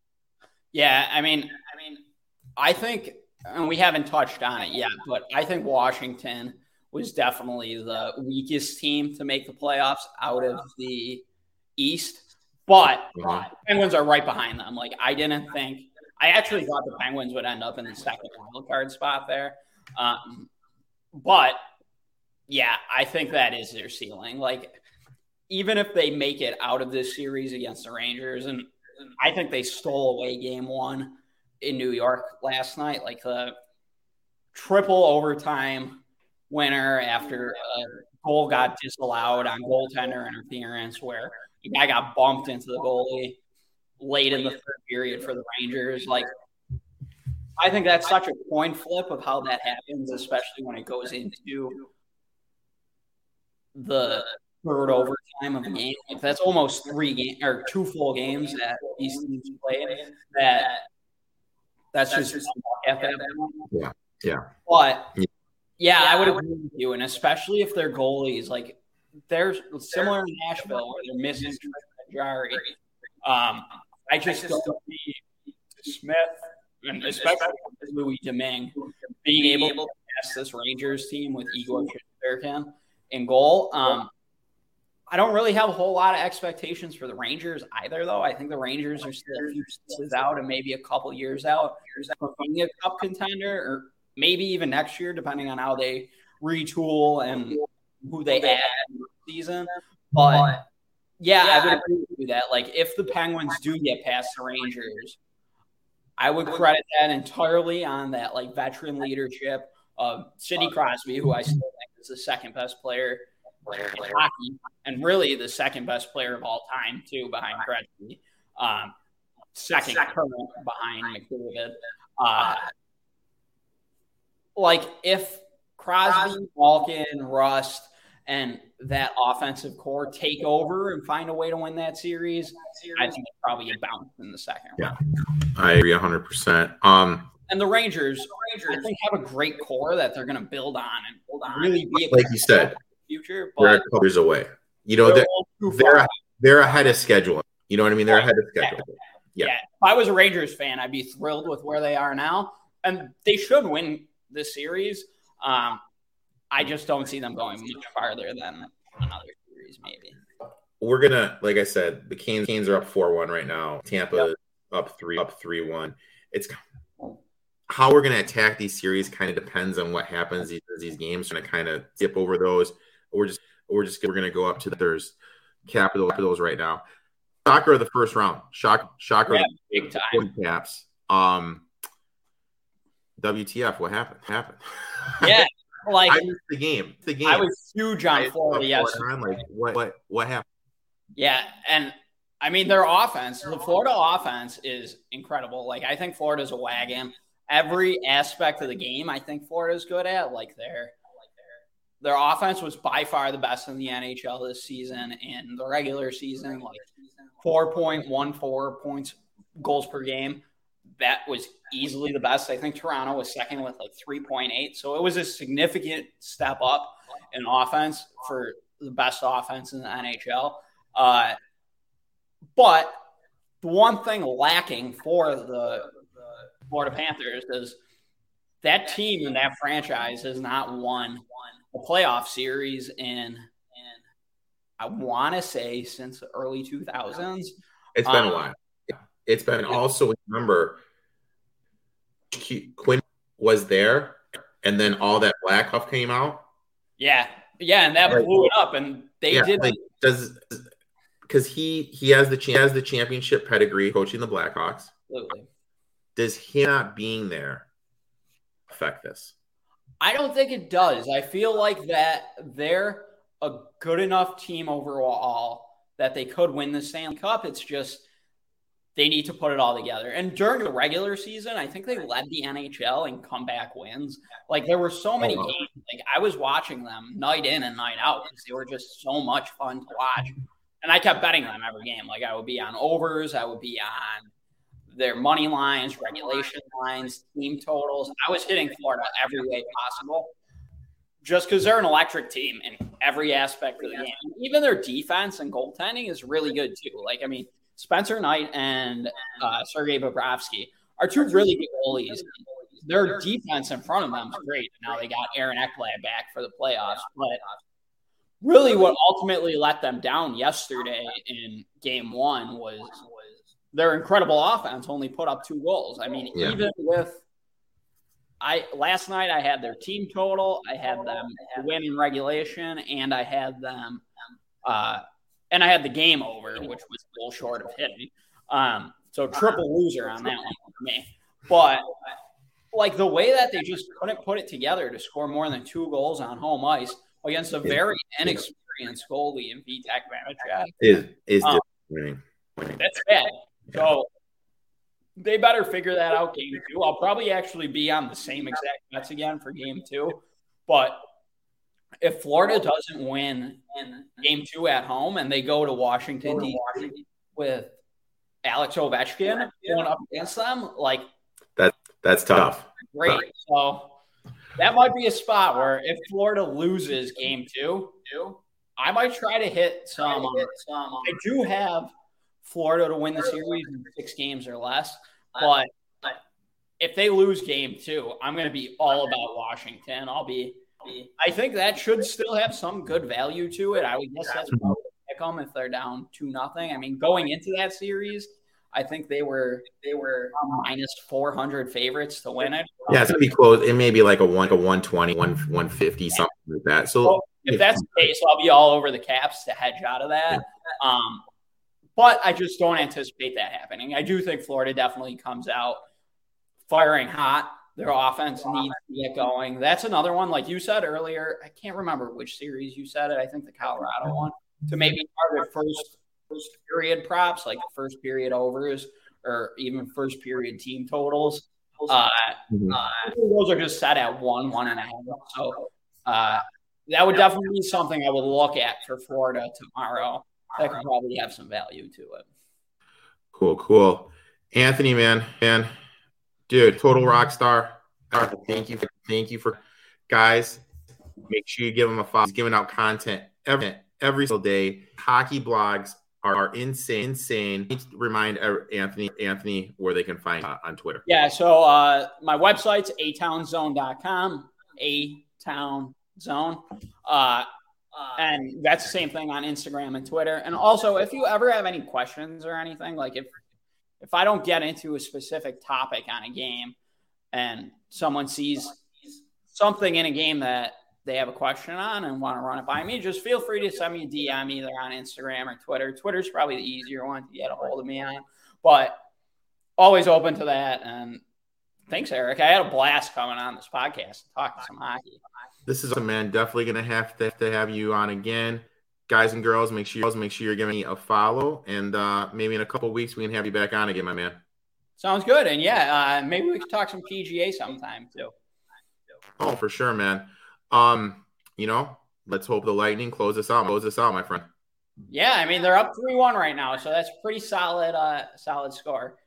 We didn't really touch on those 2 series, but going back to Boston, I'm not too concerned with the Bruins going into that game down 2-0 at home. I mean, a series really doesn't start until you lose at home. If Carolina wins game 3, though, Boston's probably done. The Bruins are probably over. And then Tampa and the Leafs, I think that series could go 7 games, and I still give the Leafs. Like, I just don't trust them. Like, they're in the so you just can't trust them, my man. Yeah, and like if Tampa steals this game at home or in Toronto rather, and they go back home with a 1-1 series. I don't think Toronto's coming back from down 3-1. So, okay, my man. Thanks for the insight, and we'll talk soon, brother. Thanks, Erik. Much appreciated. Peace. Guys, that was Anthony A. Town Zone on Twitter and Instagram. Make sure you give him a follow. Again, I'm sorry for the audio issues. I think I've come to the issue. My microphone, I guess, is old, and that is what was causing it. So my apologies. My apologies to Anthony and Gino before for my shitty microphone that was causing the issues. So make sure you give Anthony a follow. Again, my apologies for the audio issues. Now we're going to shift our attention to the NFL draft. Now, one of the big things that happened last weekend was the NFL draft. And who better to come on than one of my ride or dies, Mr. Silver Star Sparks himself. Sterling, how you doing, my man? You're a Giants fan, dude. Those first 2 picks, man, you got to be walking with your chin up and everything, man. Oh my gosh, the first 2 picks, it felt like a whole new era. It was great. It was great to be post Gettleman era for me. So this is always funny to me, and because the fact of the matter is, 31% of these young that make it in the league make a career of this. So 3 out of 10. So you know what I mean? So everyone gives their NFL draft grades, and instead of you and I going through giving draft grades, I thought we'd say who we thought good drafts, bad drafts, and why. And then on top of that, who we thought it was the best pick and the worst pick. So I know some of them we agree, some of them we disagree with probably. What is your first team their best draft? So the first team that I thought knocked it out of the park was the Baltimore Ravens. And it's so funny because last year I remember us talking and we were like, the Ravens always year after year, they just understand drafting. They don't overcomplicate anything. They're just like a good franchise that lets players fall to them. They take that player and they understand draft value. So to get Kyle Hamilton after his slide, great pickup. And then to trade back into the first round and get Tyler Linderbaum, who's going to be like their center for the next 10, 15 seasons. What a steal. And then David Ojabo, like he would have been a decent pick at 23, but then to trade back so that they get him in the second round, just a steal. They knocked it out of the park for me. My first one, and this is like going to be weird me saying this, the Detroit Lions. Number one, they didn't stretch for a QB, which I thought was huge. Not stretching for a QB, I feel was great because no one in this draft class is that good. Number two, Hutch fell. You got your dominant pass rusher, someone that will be able to come in, get double-digit sacks, and just by getting a pass rusher, it's make the defense better. Number three, you traded up. You got Williams. Granted, he wasn't like 4 on my board, but he's a field stretcher. He's someone that can go deep, open underneath for St. Brown and Hutch, Reynolds. So you got that guy that can stretch the field, which is big, will allow the underneath. Number 3, they got my boy Pascal from Kentucky. Huge story, cancer survivor, learned how to walk, and able to do is stop the run. He's going to be a little bit of a hybrid, play a linebacker, D-line, love the pick. And then PFF graded Joseph, the safety from Illinois, as the top safety on the board. So, I mean, this is a great draft. I don't know what to do. I didn't know what to do on Monday. Like, you know what I mean? Like, I didn't know what to do because I think we had a good draft. So it was a little weird for me. Who's your next? Who's the next with a good draft? Speaking of it being weird, we talked about how the Giants had a great draft. We talked about how the Lions had a great draft. Another uncharacteristic team that had a good draft is the New York Jets. And granted, yes, they did have 3 first-round picks. So, but people forget it can be hard to hit with 3 first-round picks. Just look at the Raiders from a few years ago. But I feel like they knocked it out of the park. They got the cornerback one. Sauce Gardner, in my opinion. They got the wide receiver one for me, Garrett Wilson. And then Jermaine Johnson, to get him as late as they did, he was like a top 10 pick for some people on some people's boards. So that was a steal. And then they had great picks later on in the draft. Their future's looking bright. I think it's a good time to bet the over for the Jets right now at 5.5. The Jets also had one of my best pick of the draft, which we'll get to later. So did you like the Lions draft? Oh, I loved it. You and I talked weeks ago, and it was just like, just please do not draft a quarterback. Don't reach for anyone. And they didn't. And that's just going to make it so much easier for whatever quarterback they get next year. And next year has tons of talented quarterbacks, from Will Levis to Bryce Young to C.J. Stroud. It's a great quarterback class. Now, my next team is one of those teams, we talk about it, always does well. I look at this, the Saints' two biggest needs, offensive tackle, receiver. They got he was at the top of my receiver on my board, Ovale. Great run. More importantly, he's friends with Michael Thomas, and Michael Thomas wants to play with how Michael Thomas will get on the field, which is absolutely huge. Number two, they lost Armstead, lost their tackle, need to get a tackle, need to get someone that can come in right away. Got your boy from Northern Iowa, Penny, slot in right away. And then Taylor, the kid from Tennessee. He could come in and play special teams, but also he can also play safety. I think he's going to get some run in the back four. I think he's able to come in and fill those needs in the back four that the Saints have. I think the Saints knocked it out of the park. Here's where I'm going to disagree with you a little bit here. I thought the Saints had a good draft. I saw in most of the mock drafts before the draft that they were taking Penning and Olave, and they got those two guys, so good on them for that. But I feel like Penning's a little raw. They want someone who's going to start right away, and I think he's just a little raw. He had tons of penalties at Northern Iowa, and then also Taylor. I forgot where he was on my cornerback rankings, but he wasn't in my top 10. So I thought it was a little reach there. But no, they still have a good team. And I think getting those playmakers back and Michael Thomas and then Kamara getting healthy again, the Saints are a sneaky team. We need to remember about Kamara is the whole thing with him getting arrested right after the All-Pro game. Mm. No one's talking about it. Like, we don't even know what's going on with that. I forgot about that. So, like that's a big elephant in the room. Worst draft. Let's hear it. I hated the Packers draft. So all the talk was how they needed a wide receiver. I didn't have faith in them to take a wide receiver or to trade up. And they surely didn't. They ended up getting a wide receiver in Christian Watson. But for me, Christian Watson was the most raw of the wide receivers out there. Like, he was catching with his body. I've never had 1,000 yards at South Dakota State. I just feel like they needed an offensive rookie of the year candidate, and I don't think Christian Watson's that type of wide receiver. And then also to take a linebacker with their first pick at 22, and it's not even the best linebacker on the board.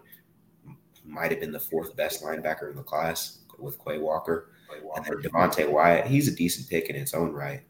But I don't know. I feel like the Packers really need to capitalize on the window they have with Rodgers, and they certainly didn't do that. So let me ask you this. Watching the Pittsburgh Steelers last year, would you agree that offensive line was their biggest need? Yes, absolutely. Okay. So let's just take a gander. Kenny Pickett, quarterback. George Pickens, wide receiver. Devon Lean, defensive end. Calvin Austin, another wide receiver. Connor Hayward, tight end, fullback, H-back type of player from my Michigan State Spartans. Mark Robinson, linebacker. Your biggest you didn't address that at all. That's my issue. And also you have Deontay Johnson and Claypool, and not one but two wide receivers. And then with how the draft unfolded, I mean, God only knows where you could get Kenny Pickett. You took him in the first round. So it's one of those teams that historically has a good draft. This year it sucked. Yeah, I'm not as down on it, but definitely, like, if you miss on a quarterback selection, it can set your franchise back 3-4 years. And I think taking Kenny Pickett in the first round when they have other roster needs was a mistake, honestly. So, see, man, thank you, dude. Like, you're the nicest dude. Even when you say negative about a team, you always try to turn it into a little bit of a positive. It could be a flaw I have. Yeah, I just go straight asshole. I'm like, dude, you suck, and this is what you're like. Well, you're like, dude, I love you, my man. That's why I love you, dude. Who's your next one, dude? My next one. There was a lot of drafts I wasn't super high on, but another one is the Patriots. Everyone hated the Cole Strange pick. I saw that was a lot of people graded that as the worst pick of the first round. Personally, I had Cole Strange having a second round grade, so I didn't find it as too much of a reach as everyone else. But like Tyquan Thornton and all the rest of their picks, all those running backs, I liked the players individually, but why are you taking two running backs? Patriots, Bill Belichick has done some weird things as a GM, and he kind of gets the benefit of the doubt. But as we've seen in recent years, like times are changing, So. Now, I love Justin Fields. I think Fields has a lot of being a good quarterback in the NFL. And then you hire Matt Eberflus, a defensive coordinator for the Indianapolis Colts, who couldn't even construct a game plan to stop the Jacksonville Jaguars in the final week of the season to develop your quarterback of the future and everything. And here's something you may not know. Are you ready to get absolutely blown away by this fact I'm going to drop? Lay it on me.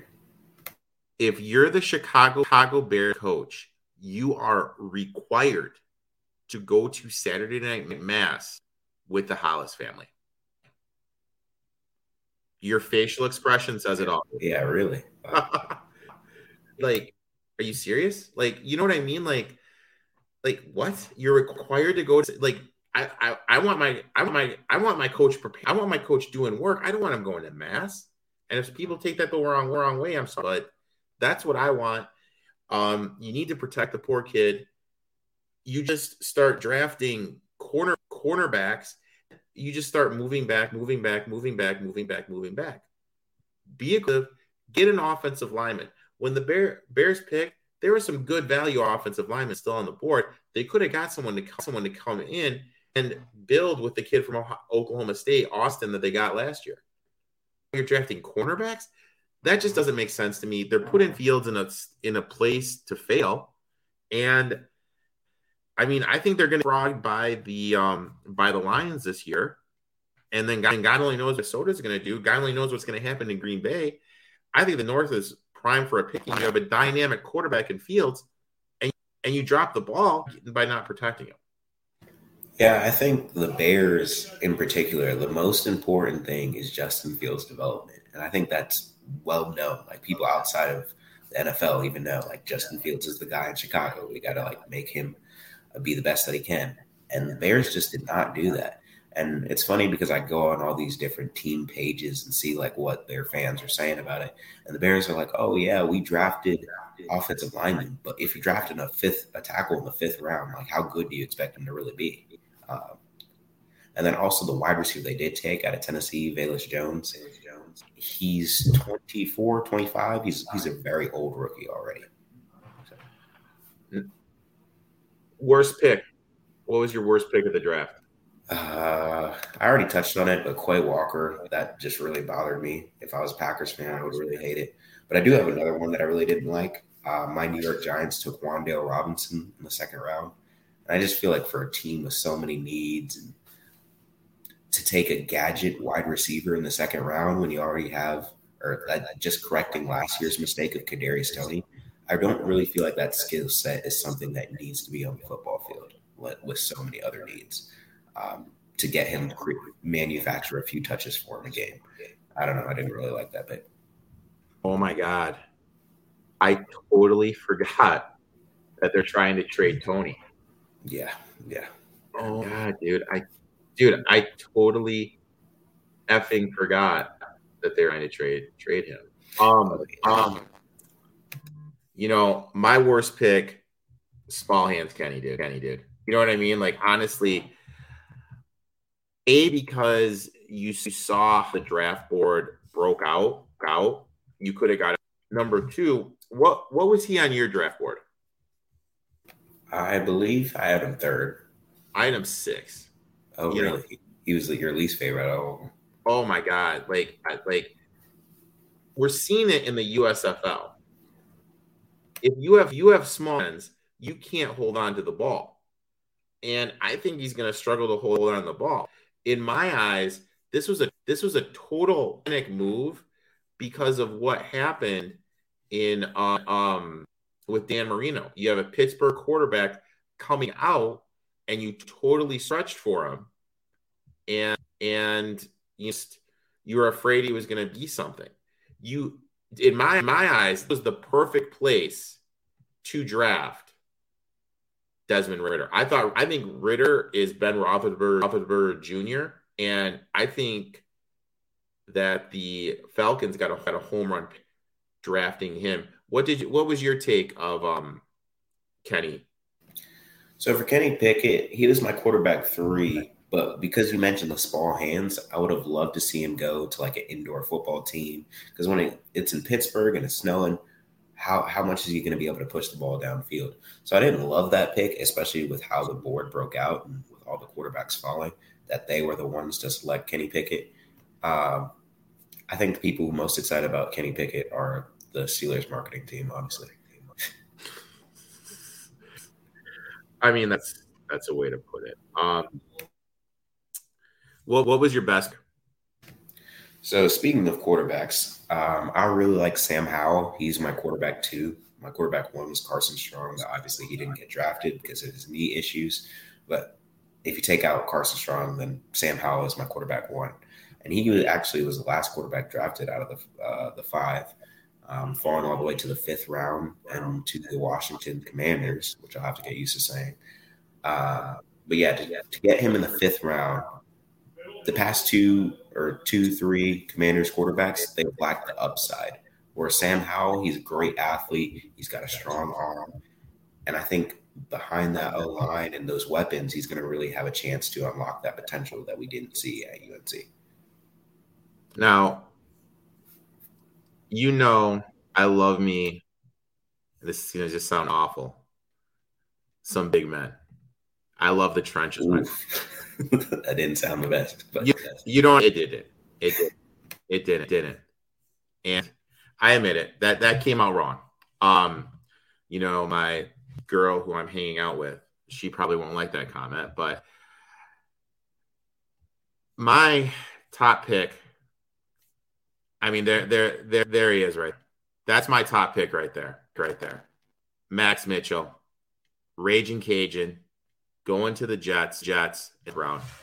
I have this guy, I believe, as number 6 or 7 on my offensive line ranking. And even if Becton comes, I don't even know what Becton's going to do for the Jets, because the coach said that, he's MIA. They don't know what's going to happen. You have someone that can come in and start. Doesn't start, he can play not left tackle, he can play right tackle. And remember that the Jets are just San Francisco East. You know what I mean? They're San Francisco East. I like this pick. Comes from the zone running system. I think he's going to come in. He's going to be able to pick up the blocking scheme, left or right side, depending on what Becton does. They have a day 1 starter. Yeah, I agree. That's another reason why I have the Jets as big winners in this draft, because he's an excellent scheme fit to grab him in the 4th round. Versatility to play both sides. Slam dunk. Great pick. I want to thank you for coming on. You know, you do work. Hopefully, you'll start posting more, man, because I miss your posts, dude. Yeah. You've turned into a good friend over the years. Really all the time, all the effort you come on the podcast and everything. Obviously, an NFL schedule is released maybe a week or two after it. Once you get organized with the stuff you have going on, because next is a big month in your life. I'd love to have you come back on and just kind of dive in and kind of games you have circled and kind of like some games you're looking forward to, teams with good, bad, and some situational spots. Would you be interested in something like that, my man? Oh, of course. I always look forward to our season predictions every year. Like you said, I haven't really been posting. Lots of stuff going on in my life, graduating in a couple days, starting a new job, moving out the house. Just lots of stuff going on. But good stuff going on. But good stuff. Good stuff. Absolutely. There's a big difference between stuff and good stuff. And, man, you got good stuff going on. I think part of what I'm trying to do, and treat was you're going to be starting a podcast soon. So, once you do, I'd love to come on it, man. Absolutely. Thanks for coming on, my friend. As soon as the schedule's released, let's plan on talking again, my friend. Sounds great, man. Thanks for having me, as always. Guys, make sure you're giving Sterling a follow. Great follow at Silver Star Sports on Twitter and Instagram. Like I said, he's graduating from college. He's going to start posting more and more content. Again, my apologies to Sterling for the audio issues, and my apology for you guys. Cleaned it up the best I could. The whole cause was this lovely Yeti microphone that I've had for a while. Looks like it's shot its course, so my apologies. Thus ends the recordings that happened earlier in the week when I did have the microphone issue. Now we're going to be again to the recordings that happened later in the week. Sorry again for the audio issues. Did my best to clean it up. Now we're going to shift our attention to UFC 274. As if this weekend, in terms of sports, couldn't get big enough, it's UFC 274, and who better to come on? He kicked ass. Last time he was on the show, Leo, a.k.a. the BTV Greek. He's got to be on cloud nine because the Celtics, got to win. It's 1-1. How you doing today, my man? Man, I'm living the dream. I'm getting ready for tomorrow. It's going to be a beautiful evening. All right, we have the prelims in UFC, but I'm not going to watch them because I have to watch my baby boy Jason Tatum propel us to another winning Game 3. Celtics in 5. It's back on. Get ready for it, baby. But after that, we got a pretty meh UFC 274 card to get excited about. I mean, for your capping purposes, the Bucks are 5-0 ATS in games I've attended this year. Just saying. Oh, are you going to be in the building? I'm going to be in the building, man. I'm going to be there. As it looks right now, I'll be there. I don't know. Stuff can change. I was supposed to be in Kentucky this weekend, but that changed. So yeah, that seems to be a theme at BTV because, I mean, I know I had somebody – or Blackjack was supposed to be in Kentucky, and next thing you know, flights are getting canceled left and right, and he didn't actually end up making the trip. And you too? Flight got canceled or what? I'll tell you what. I've gone to the Derby a couple of times, and I just don't like being in the rain. I don't – you know what I mean? Like I'm kind of at that point. I've been there, done that. Done it once, done it twice, done it 3 times. So I just don't want to be in the rain. We would, like you said, like we were talking off air. Interesting card. There's some fights where you're just kind of like, you know what I mean? Like, why is this fight even happening? Why is it even on the main card? But let's jump right into it. My first fight, undercard, I'm going Tracy Tortes, decision plus 155. I feel she has a huge wrestling advantage. And then if Gata is able to try to use her jiu-jitsu to get her to try to choke her out, get in submission, I just trust Tortes, who has a huge wrestling advantage and who is 9-0-1. That means she doesn't know how to lose. She's going to be able to figure it out. She's going to be able to grind her way out of a submission attempt, and she's going to be able to wrestle her way to a victory. I got the decision plus 155. Yeah, I like that. I think the decisions are going to be a big trend so far in this card. And this is one of those cards where it kind of feels like it would be a lot more exciting if it happened 3 years ago. There are definitely a few fights on here where if it happened 3 years ago, I'd be more fired up. But my first play is going to come on the early prelims, actually. It's going to be Ariane Cardinalosi. She's an underdog. She's plus 150. I think she's a really live dog here. She's facing off against Lupita. 7 of her last 9 fights have gone the distance. She's shown the inability to finish fights. Carnellassi. I struggle pronouncing her name, so I'm just going to call her Cereso because that's her nickname. Cereso. Now you know how I feel. Now you legitimately know how I feel when I do these, man. Listen, dude, I'm struggling with an actual different name here. Like you struggle with Williams. Not bad. I'll be the first to admit I'm awful at names. I'm just messing. But Carnellassi, again, Cereso, she has 3 UFC fights under her belt. She's looked good in all 3. She ended up losing one of them due to a doctor's stoppage. She got a bad cut. It was a tough one for her to lose. But after that, she bounced back with a nice KO and a submission win. She can kind of do a lot of everything. Lupita's lost, 2 of her last 4 fights. And Carnellassi, while it has been out of the UFC in some of those minor divisions, 9 of her 14 wins have been by knockout. So she has the knockout ability. I think she's going to come out swinging here. I'm going to take her on the money line, but I really don't hate the knockout play either. Yeah, like we talked about it last time. I love these little props, how to win, just because you can get value on them. And I really feel that we did a great job. We both hit a plus 200 bets last time. And I really feel like you can find the value. So I like that a lot. Next play, I'm going to the main card. I tried to dig on these undercards. I just couldn't find anything that was sticking out. I'm going with Michael Chandler by decision, plus 250 against Ferguson. There's this old saying, Father Time is undefeated. And we're seeing that with Ferguson. He only has 34 significant strikes in his last 2 fights. He just hasn't been the same fighter since the Gaethje fight.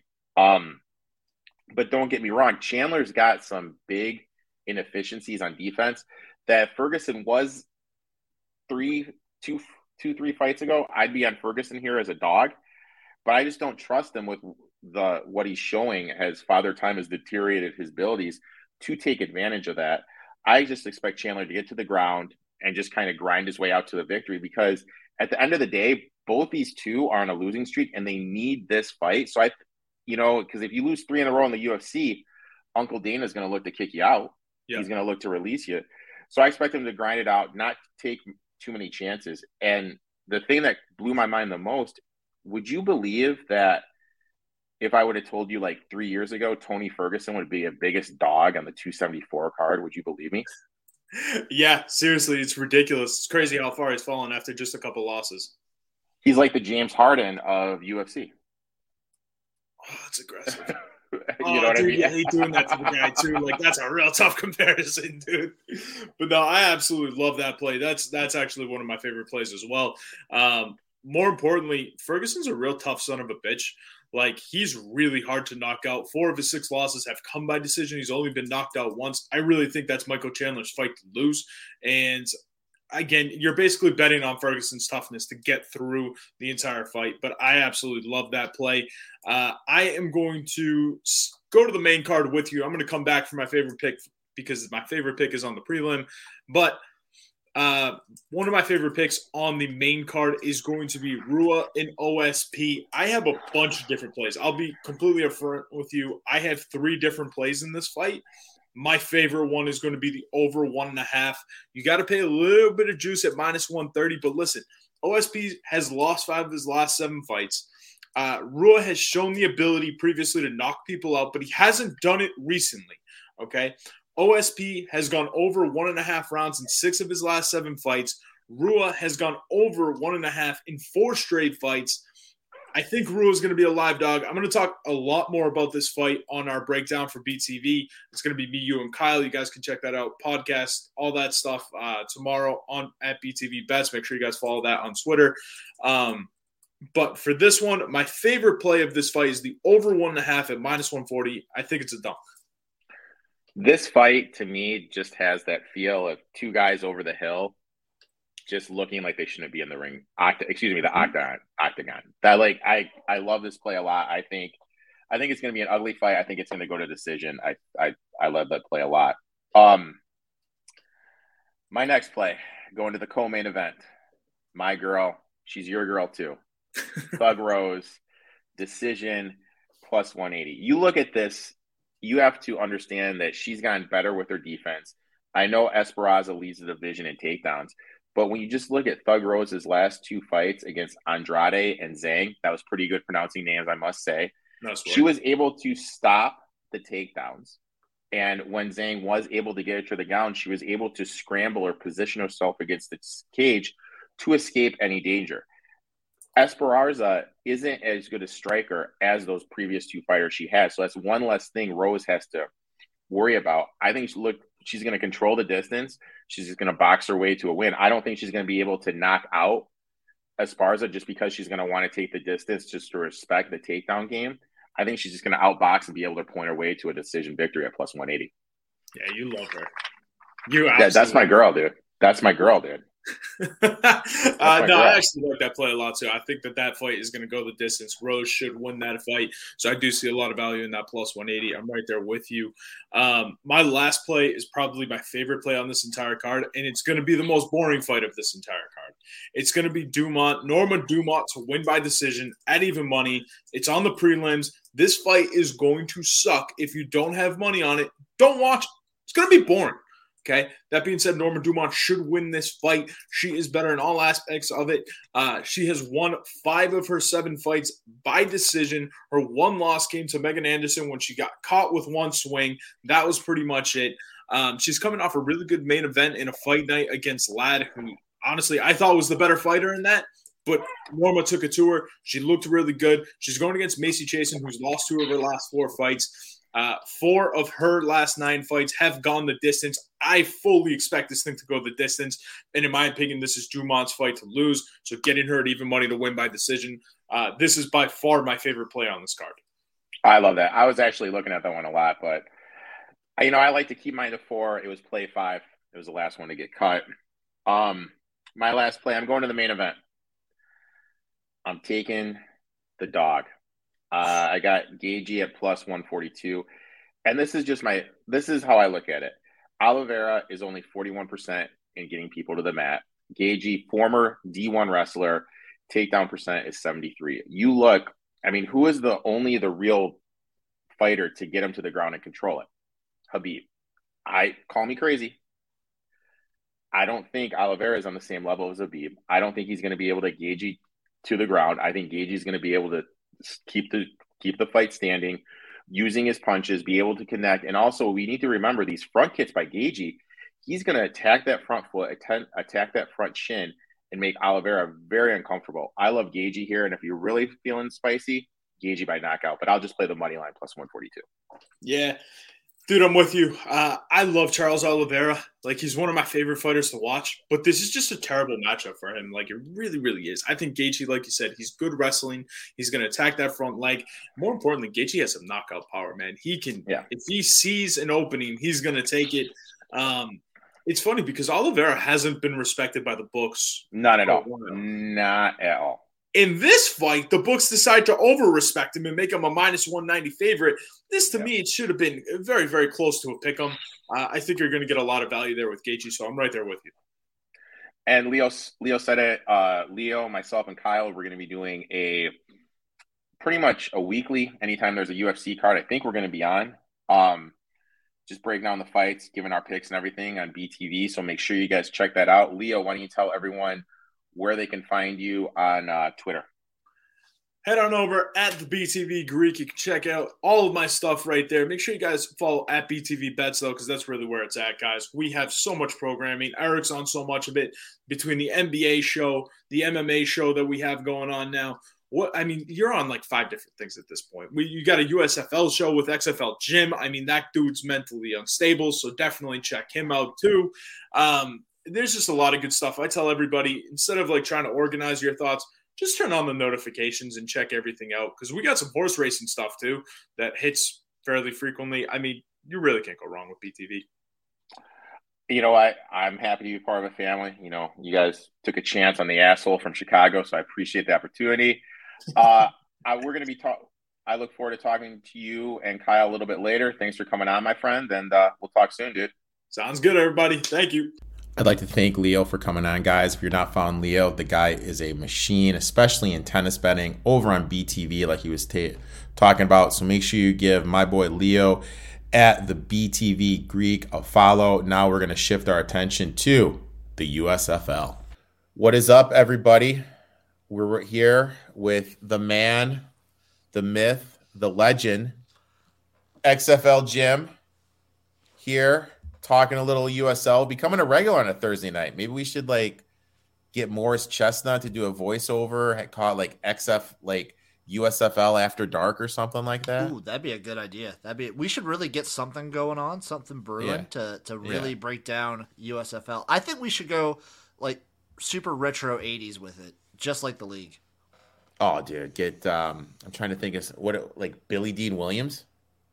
See if Billy D will come out of requirement, give a little intro. That'd be very tight. Oh, you know what? You're rocking the Hawaiian shirt. I'm always rocking Hawaiian shirts. I mean, you got a little Magnum PI vibe going on. Should we see if Tommy can come out and do it? That'd be nice. Oh, dude, that'd be a sight, my man. So the big thing we need to discuss, my number one question for you, are the Pittsburgh Maulers the worst football team in the history of any football league ever assembled? Oh. It's a little early to determine that. I think they're up there. They're definitely up there. I thought in the XFL that the Vipers were going to take that crown, and then they started looking competitive. I don't know if I trust Kirby Wilson to really get this team together enough to really start competing. He just seems over his head. I'm trying to remember. I think there was an AAF team that was really, really bad. And then obviously these guys suck, dude. I was watching was it the first game? The first game? They had everyone was an offensive lineman. They were running sets. They're down double digits. Well, they have 8 offensive linemen on the field. Yeah, week 1 was really bad for them. And week 3, the performance, getting shut out by the Michigan Panthers, really, really bad. And then week 2, though, they sprinkled it in with a very highly competitive game with a good team. Where it went over. It did go over. So, they were. That's They're one thing that stood out for me. I need to talk to you though. However, we had, oh my God, what was the game that we had that was brutal? We had the Bandits -1.5. Now that one was very, very brutal. Now I'm gonna be full blown honest with you. I did send you a message. Why didn't Haley go for 3? Which I still don't understand why I didn't go for 3 in that situation. I don't either. I really don't. The end of the game, I'm not going to lie, we had the tornado sirens were going off here. So the game we lost the game. We had Fox Weather telling us how to seek shelter because tornadoes were in the area. So I don't even know what happened for the last 5 minutes of the game. Completely missed it. Why don't you inform me what happened? It was really just setting up for the field goal to win it by 1 the whole time. Mm-hmm. The fact that they were down a little bit, and then the opposing team, they just couldn't get anything going. The Gamblers just couldn't get an offensive drive together. And the Bandits took full advantage of it and got a drive, and they were definitely, the entire drive down the field, the final drive, they were playing for the field goal the whole time. They were just trying to dink and dunk it. They weren't doing anything, any major yardage stuff, and it was the most frustrating thing to watch. It was just being soft. At the end of the day, that was it. They were literally just being soft. You got to play. It doesn't make any sense to me, being a math guy, why you just don't go for the 3 right there. I don't get it either, because you're still down. Especially in a league like the USFL, not every team can trust their kicker. Exactly. You can't trust your kicker totally in these leagues. You saw it with Michigan. The Panthers didn't kick a single field goal. They didn't even attempt a PAT. Yeah, Fisher's just F it. Now there was there was an injury, a pretty big injury, right? This is the biggest injury of the season. So smaller injuries have been a bugaboo for the whole season so far, because there's been receivers or linemen, because the rosters are so small, any injuries or major injuries. This is easily the biggest injury, and it affects a lot of things, and I'm very upset by it. Now, how long is he out for? Brian Scott, quarterback for the Philadelphia Stars, I believe is out for the rest of the season. He's just done. Oh, wow. I didn't know it was that bad because I know he got banged up. I'll look it up real quick, but he posted on Twitter today that he's like done. Oh, wow. Which explains why the Panthers are laying 1 with an over-under of 33, but we'll get to that in a second. The other big game was, now correct me if I'm wrong, but didn't we have a tasty Busch Light bet on it? The Stallions. Now, when I do a Busch Light bet, it's like you don't have to give me a Busch Light. You just have to be on the show drinking a Busch Light. And finish the can. And finish the can. So whenever you want to come on and like do the show and drink, we'll have to do it Busch next Light. week. I'll have to pound one. Okay. All right. Yeah. That's the Busch Light bet. You know, if you don't have to give me one, you just have to pound one yourself. That was a weird, wild game. It was a good game. It was entertaining as hell. I think the Stallions' home field advantage is legit. That was my main takeaway. Huge.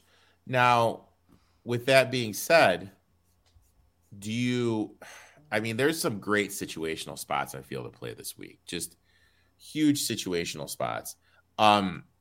The Stars backup, what can you tell me about him? How big of a step down is this? First off, Case Cookus, all-time name right there. He's been in a lot of camps. I think there was a bowl game I remember watching him in that I was very impressed with. I think it's obviously a step down. Brian Scott's a spring league legend. He's been doing this forever. Yeah, so I'm looking this up right now. Case Cookus has played. He's spent time with the Giants, the Broncos, the Vikings, the Raiders, and then he spent time in the CFL. Okay. This is all in 2021. Okay. So he's jumped around. Like, he's had potential time. He played at Northern Arizona, so he's an FCS guy. He's pretty decent. I think it's a step down, but I think with the full week of practice, I still think he can be pretty good. Okay. So, it's that time.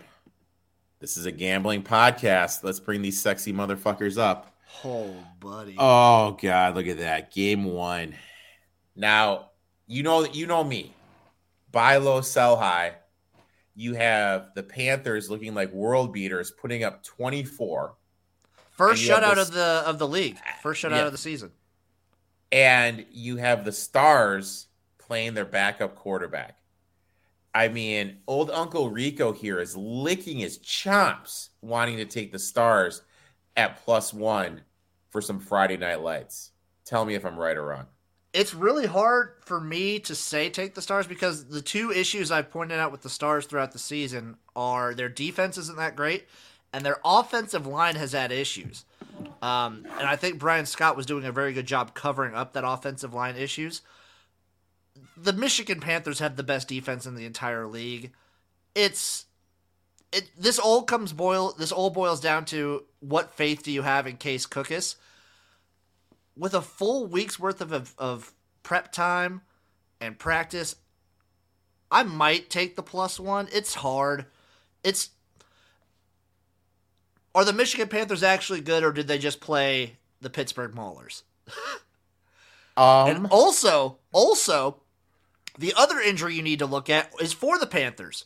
They looked so much better early on in the game with Paxton Lynch starting, but he got injured. Yep. He had to be taken out of the game. So if Paxton Lynch isn't starting, I don't trust Shea Patterson to score. And that's my thing. Like I've never been a Patterson guy. I'm from Michigan, so I have a lot of U of M fans, even though I'm a Spartan guy. And all these guys just raved about Patterson when he transferred there. I'm like, guys, he's transferring there because he can't start at Ole Miss. And then went to the NFL, small hands like Kenny Pickett, but that's another discussion we'll get to. I just don't think Patterson's that dude. I think they need Lynch here. I think their offense is going to take a step back. I could very well see it. And the other thing, like Lynch had the unexpected portion of that was that he had threat with his legs. And the way he was looking when he got taken out of that game is there's no, even if Lynch is in, he's going to have to be like a statue. Yeah. Yeah. So I'm leaning, I'm definitely going to be on the Stars here. I mean, I feel like I'll take the Stars here plus the 1. Under. Yeah. I'm sorry.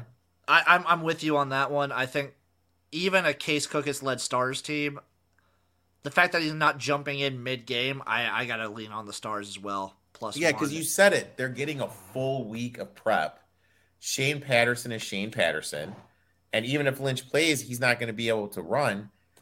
So I'll take the Stars here, at, plus 1, minus 105. I'll just probably play the money line minus 105. So there's no point of playing the 1. I hate playing these low unders when they're in the 30s because there's always the crazy turnovers, like the returns or whatnot. But it's hard. I'm going to be honest. I've been getting pounded on totals in this league. I feel like I go 50-50 at best each week for these totals. Because there's been way more overs than I anticipated. Yeah, I mean, but I think that goes back to what we were talking about last week is all these coordinators and coaches are finding out these DBs aren't that good. No, and they it's can all just take advantage of them. Yeah. All the skill is in like the D line and these linebackers. Like the best players on a lot of these teams are these linebackers. Oh, exactly. And I think we're seeing like stuff open up a little bit more if like you said, the D line and the linebackers aren't able to create that pressure. So goddamn, like I think I'm just gonna bet the Stars here. I can't go either way on the total. If I go one way, I'm going over because I think I trust the Stars offense to still get over even with Cookus. And if Paxton Lynch plays, I definitely like the over because I still think he can produce more. I think this could be like a 21-14 game. Mm-hmm. Yeah, I could see that too. It's also that's weird. That's not many points. You know what I mean? Like it's not. The Panthers are also a weird team to do the totals with because they don't kick field goals. Jeff Fisher showed last week, he refuses to kick field goals. So that makes a lot of weird stuff going on. I'll tell you what, if I was a coach, that would be my mindset. Same. I mean, I'd be playing Madden, unless you're the gamblers, because their guy's automatic. Oh, he's money in the bank. He's pretty good. He's a good kicker. He's like the only one that's consistently been making these longer kicks. Okay. So Vogel. Shit, dude, son of a bitch, he talked me into the over. I mean, if I'm going one way, I'm going over. If you want to be smart with your money, don't bet these totals. Okay. All right. So for the sake of the podcast, we're just gonna say game 1, Friday Night Lights, we're taking the Stars minus the 105. Correct. Okay. Game 2, we get to the worst football team in the history of professional football. I'd definitely put them in like bottom whatever. I mean, they're just so fucking bad, dude. They're really bad. Like, you know what I mean? Like, I'm just here watching that game. But they can turn on a fucking dime and be good. It's just amazing. The Generals. The spread is insane. This is an insane spread. It's just way too much. This is the biggest spread we've seen. Insane spread. Last week it got up to 5 with the Stallions. This week, this is 10. I mean, betting football 101 says after a team gets demolished and embarrassed, you always back them the next game. I have to take the 10 here. I feel like I have to. I feel like the Generals are kind of going to start rolling with DeAndre Johnson more often. They kept him in at the end of last week. He's kind of going to be their guy, I'm thinking, going forward. They are looking really good.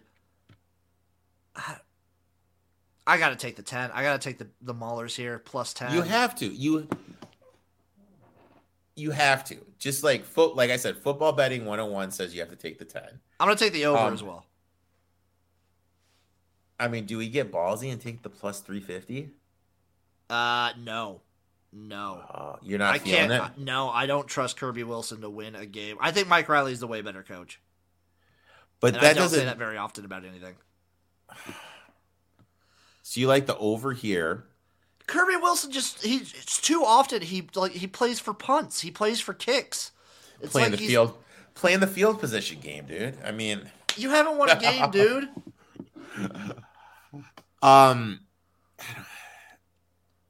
Yeah, dude. But you're gonna take the over though? I'm taking the over. I think the Generals can score, and I think if the Maulers are on, you saw it in week 2. Like if they have an on week, if Josh Love is kind of feeling himself, which is what it's gonna take, his like chemistry, because like half this team is from San Jose State. They just need to like gel and get something going. I don't think the Generals defense is that great. I'll take the over. Okay. All right. So let's go over 33.5 here. And the Maulers plus the 10. God damn. The fact that it's minus 105 is kind of bugging me out because I'm more confident on this over than I am the Stars Panthers over. But do you think people are just kind of betting it? Because, like, let's be honest. Like, well, it's because the Maulers. I mean, the Maulers stink offensively. They scored 0 points last week. He kicked like a 59-yard field goal. Who kicks a fucking 59-yard? I'm not even kicking a 50. Actually, I take that back.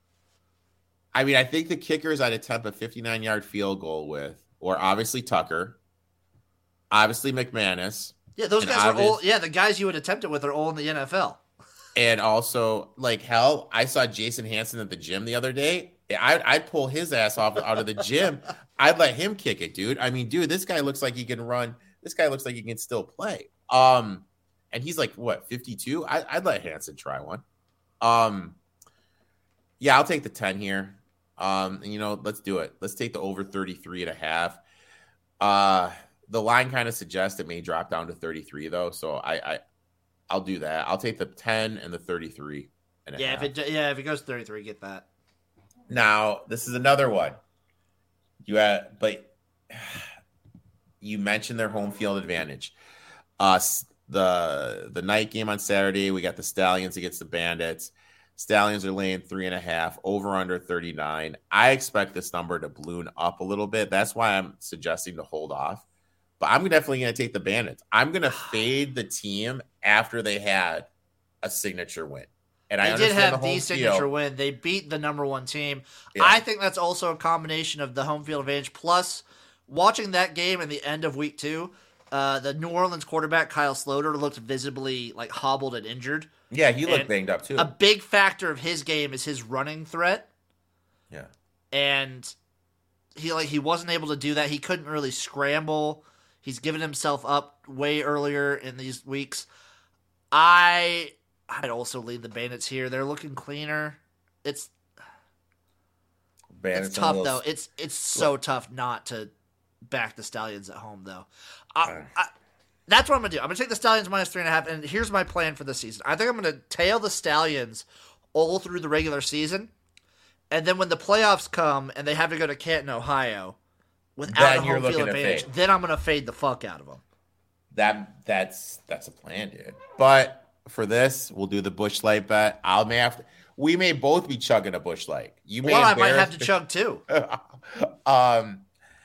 So I'll take the Bandits here plus the 3.5. I'm definitely going to do a little sprinkle on the 155. And I'm going to go for the try. I'm going to take the over 39. I'm going to go Stallions here, minus 3.5. And I'm with you on the over here. I think similar to some Stallions games we saw in week 1 and week 2, you might see like a second half score surge. And then Sunday, only one game on Sunday, Mother's Day. What a better way to spend hanging out with the mom than watching a little USFL. We have the Houston Gamblers against the New Orleans Breakers. And there always seems to be like one game a week where I have no idea what the F to do. And that's this game. I have no idea what the F to do here. This is a super tough one for me. The last 2 weeks, I'd say the Gamblers have gotten some moral victories. They've looked way better on offense. It comes down to me as like, how good does Kyle Sloter look? Like what percentage is he at health wise? Because if Kyle Sloter is 100%, I'll take the 5 all day. The Gamblers have the best like cover capability with the fact that they have a kicker who can actually make field goals. But this New Orleans defense is really good. and I think they could get to Clayton Thorson and just kind of all Thorson has shown me so far is that he's good at throwing bombs and not too good at throwing intermediate passes. Now, you hit the nail on the head. We need to know what's going on with the quarterback. And this is my one pet peeve with the USFL. They're really bad about injury updates. It's like it's like what the hell? Like I'm having an easier job Google researching the potential psychopath my friends hooked me up with to go out with on Friday night on Google than I am to find an injury report for the XFL. For the XFL, the USFL. And that's my one thing. Like, I need to know what's going on, and I can't get anything to save my life here. Yeah, they're really bad. Basically, you just had to follow the right people on Twitter, and then they'll let you know. Okay. All right. Do you think we see a 6 here? I think day of it could get. I mean, because we'll probably know Friday more of what Sloter's like status is, and if he's like 100% and playing, if they have like all their guys on offense and defense, I could see it going to 6. I bet. Usually I don't see a ton of line movement from the USFL. Like the only one that I've seen that's moved a bunch this week was the Panthers Stars game, and that was a pick'em. That moved from a pick'em to -1. Yep. So just for everyone to review, we are both on the Stars plus the 1. Jim is taking the over 33. Here we are taking the Maulers plus the 10, and Jim is on the over 33.5. We have a fight in the house here. Jim is on the -3.5. I am on the plus 3.5. Another one of the Busch Light bets. We're both on the over. I'm going to sprinkle a little bit on the money line. Here, I have no idea what the F to do. What are you rolling with, my friend? I'm gonna roll with the Breakers here. This is going back to when in doubt, go back to like tried and true methods that you've used in other leagues. I did a very good job of fading Kevin Sumlin consistently in college. I'm gonna kind of stick with that here. I'm gonna take the Breakers to cover the 5, and I'm gonna take the under in that game. God, dude, can you believe that when Sumlin got hired by Arizona, there was like a 30-minute window when I thought to myself it would work out? There was a quick second because like they had Khalil Tate at the time, and you thought he could rekindle some Johnny Football magic with Tate, and it just didn't work out. Yeah, I mean, Jesus. God damn it, dude. I mean, like, sometimes you place these future bets, and then you look back at them like 2 years later, and you're like, what the F were you thinking? And that's kind of me with when I took Arizona 100-1 to win the Pac-12 that year. Like, what the F was I thinking? Jim, thanks for coming on. Big news. You and I, we're going to be double dipping every week. I'm going to be on you with you doing your spring fever. Yeah, I'm going to be bringing you on spring fever as we can, talking some spring football. I am of the mind that I'm trying to get these leagues to include gambling. Like, so far, the only spring leagues that you can for sure gamble on are the USFL, the CFL, and I can only assume upcoming next year, the XFL. I want every spring league to get in with this. That's the way it should be. Because if you invest in gambling, the degenerates like you and I will follow. You know what I mean? So, Jim, why don't you tell everyone where they can find you on social media and what you have planned for the rest of the week? Everyone knows where to find me at XFL Jim on Twitter, YouTube, Facebook, Instagram, TikTok. I am all over. Rest of this week being Friday, so I got boned on my USFL recap. I got copyright blocked by Fox, so I'm no longer going to be showing any clips of the USFL games in my recap videos because the entire video got blocked, and that was lame as hell. So I do a USFL recap every Tuesday, and then I got a USFL preview show that's coming out tomorrow on Better Than Vegas. I'm previewing all the games. Hopefully we have all the injury information and everything. So be prepared for that. And then with work not hounding me, hopefully I can actually cook something tomorrow. It'd be fun to actually get back in the kitchen. Now, how did last week's dish turn out? It didn't because we had the tornado. We had those tornado shits going on, so I didn't have. You had tornadoes too? Yeah, oh my God, dude. It was real bad here. And then I was gonna do it earlier this week, but then I got sent on the road for work. Jesus, dude. So I got to do it. I got to try and either do it tomorrow or early next week.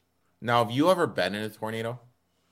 I've seen one touch down like a few miles away, but I've never had one like go over my house. I've been in an earthquake though. Oh no shit. I've seen a tornado and I was actually in one. Are you ready for this? Are you ready for Uncle Rico's story of the week? So, I played in college. I was working out with the football team. I skipped business law. I was on the track. My roommate at the time, his name was Rudy. Obviously, we called him Huxtable after the legendary character, Rudy Huxtable. So Huxtable, myself, a couple guys on the football team were working out, and it wasn't supposed to do anything. Then all of a sudden, it just started pouring. It stopped, and then we continued working out, and then one guy, he's just pointing like this, stone cold. We see the freaking funnel cloud coming down. Oh my God. We had no idea what to do. We locked our hands in the rail like this, and we got swung up like here. I mean, the reality was it was probably 3 seconds, but it felt like half an hour. Longest 3 seconds of your life. Slam down. And I mean, dude, scary as shit. We go walking around. Cars are turned over the place. I walked by the business building because I was supposed to be in business law. A tree had come through the window. And the girl that sat next to me, I was, of course, the seat next to the window. The tree went in and her face got all cut up. So the moral of the story, kids, when you have a chance to work out, skip classes. That's the moral of the story, so. But, Jim, I look forward to it, man. You and I, dude. Batman and Robin. I'll obviously be Robin. You can be Batman, my friend. All right, man. We'll talk to you next week, dude. Later. Guys, make sure you're following XFL Jim on everything on social media. Dude is a machine. I'm going to start doing a weekly USFL show on BTV with him, which I'm really looking forward to. Him and I are going to be doing more and more work together, so make sure you give him a follow. Now we're going to shift our attention over to NASCAR. Well, it's Friday NASCAR, and who better to come on the show as he does every week? He's rocking the B, big game tonight, man. Big game, Brandon. Hasn't been the most exciting playoffs for a Boston fan when it comes to hockey, but hoping we can pull one out tonight, make it 2-1, sneak one out on Sunday and be 2-2 and just have a whole new series. So you come on it every Friday, Brandon. I immensely appreciate it, but we could have some fighting words on how this Bucks Celtics series is going so far. It's been like one game Bucks couldn't miss, next game Celtics couldn't miss. Just letting you know the Bucks are 5-0 ATS in every game that I've attended this year. Just letting you know that for tomorrow. You can do with that information as you want, but I'm letting you know that for tomorrow. So you will be at the game tomorrow? You know what? As of right now, I'm supposed to be at the game. I was supposed to be in Kentucky right now, but now I'm going to the game. I don't know. My life changes a lot for some reason. That's unfortunate to watch your team lose in person, but it's okay. We can keep it going. So your boy finally broke through. He's been great. Of course, I faded him. He got the win. He's been consistent, but he's really struggled at that track. What were some of your takeaways from the race? I think everything changes when a race gets delayed to the next day. The rubber gets washed off the track. I completely forgot the race was at 12, and I tuned in with 40 laps ago and saw he was in first, and I was sticker shocked at that point because I was like, I absolutely wanted to fade him because he's never been good there, and he got his win. That's why personally I'm going to ride him into this week. I believe he's at 8-1, which is kind of low, but he's been consistently good here. He has qualified second so far for tomorrow night's race, so he's going to have some experience at the track tomorrow night in Xfinity. And I like him at 8-1. My first one, I'm going to Truex. He's sitting at 7-1. He's led 24.3% of the laps here. 1 win, 2 top 5s, 4 top 10s. In spring, he absolutely killed this field when he got the win. And then the last race, there was that speeding penalty that cost him here. So he's dominated this track. he's been running good. And I kind of feel like, it's kind of like me and Chris Paul unders in points. This is my last go around with Truex. If he doesn't come through it this time, he's off. He's on the list. I like it. I will absolutely rock that pick with you. You're right. If that speeding penalty didn't happen, I think that result would have been completely different. I'm also going to go with another guy that's running in tomorrow night's race who's now sitting P1 in qualifying for the Xfinity race, and that's Tyler Reddick. He's at 18-1. He's been consistently good all year. We've talked about him leading races, and this track's all about riding the wall, and he loves the wall. So I'm rocking with him 18-1 for sure. So here's my question to you. You mentioned riding the wall and everything. Obviously, the best person in NASCAR riding the wall is Kyle Larson. I mean, he's sitting at 5-1. Do you really, can you bet him at this point at that price? Or do you just kind of like, whatever, I'll look to find value somewhere else, maybe in some head-to-heads or with Reddick and Elliott? Should we add Larson to our card? I'd only add Larson to the card if that's the only guy you're going to bet on. I'd rather take that money and throw them all on Larson, or don't touch Larson and hit a couple small guys like we're doing. Okay. My next one, I'm going with Harvick, average finish of 3.5, 2 wins, 5 top 5s, 6 top 10s. Last year was awful. Last year was awful. This year he's been running pretty good. I really like what I've seen with him on the track and everything. He's working his way into the new car. And I kind of feel like him and Truex are always in the position to win. So that's why I'm attacking them in this race. I agree. Last year, we tried to stay away from Harvick all year because he wasn't showing us anything. He's showing success this year, not a win, but he's driving a lot better. He has been historically good at this track. And I definitely see him being in the top 10 at least going into the end of this race. Now, there were a couple head-to-heads. There's 2 guys I'm looking to fade here just because historically they've really struggled at this track. And I just want to get your opinion here. But before that, let's just go through these head-to-heads that are posted on Bovada. We're using Bovada because someone messaged me last week saying, hey, asshole, not all of us have DraftKings. So we're using Bovada right now. So hopefully everyone has Bovada. Bell, Kurt Busch. Kurt.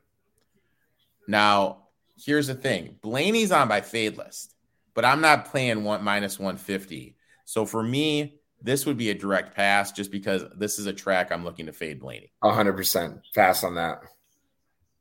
As I just stated, I'm looking to fade Blaney. He's historically struggled at this track, and that's what I look to do, attacking these head-to-head. So I love Bowman here. Yep, same.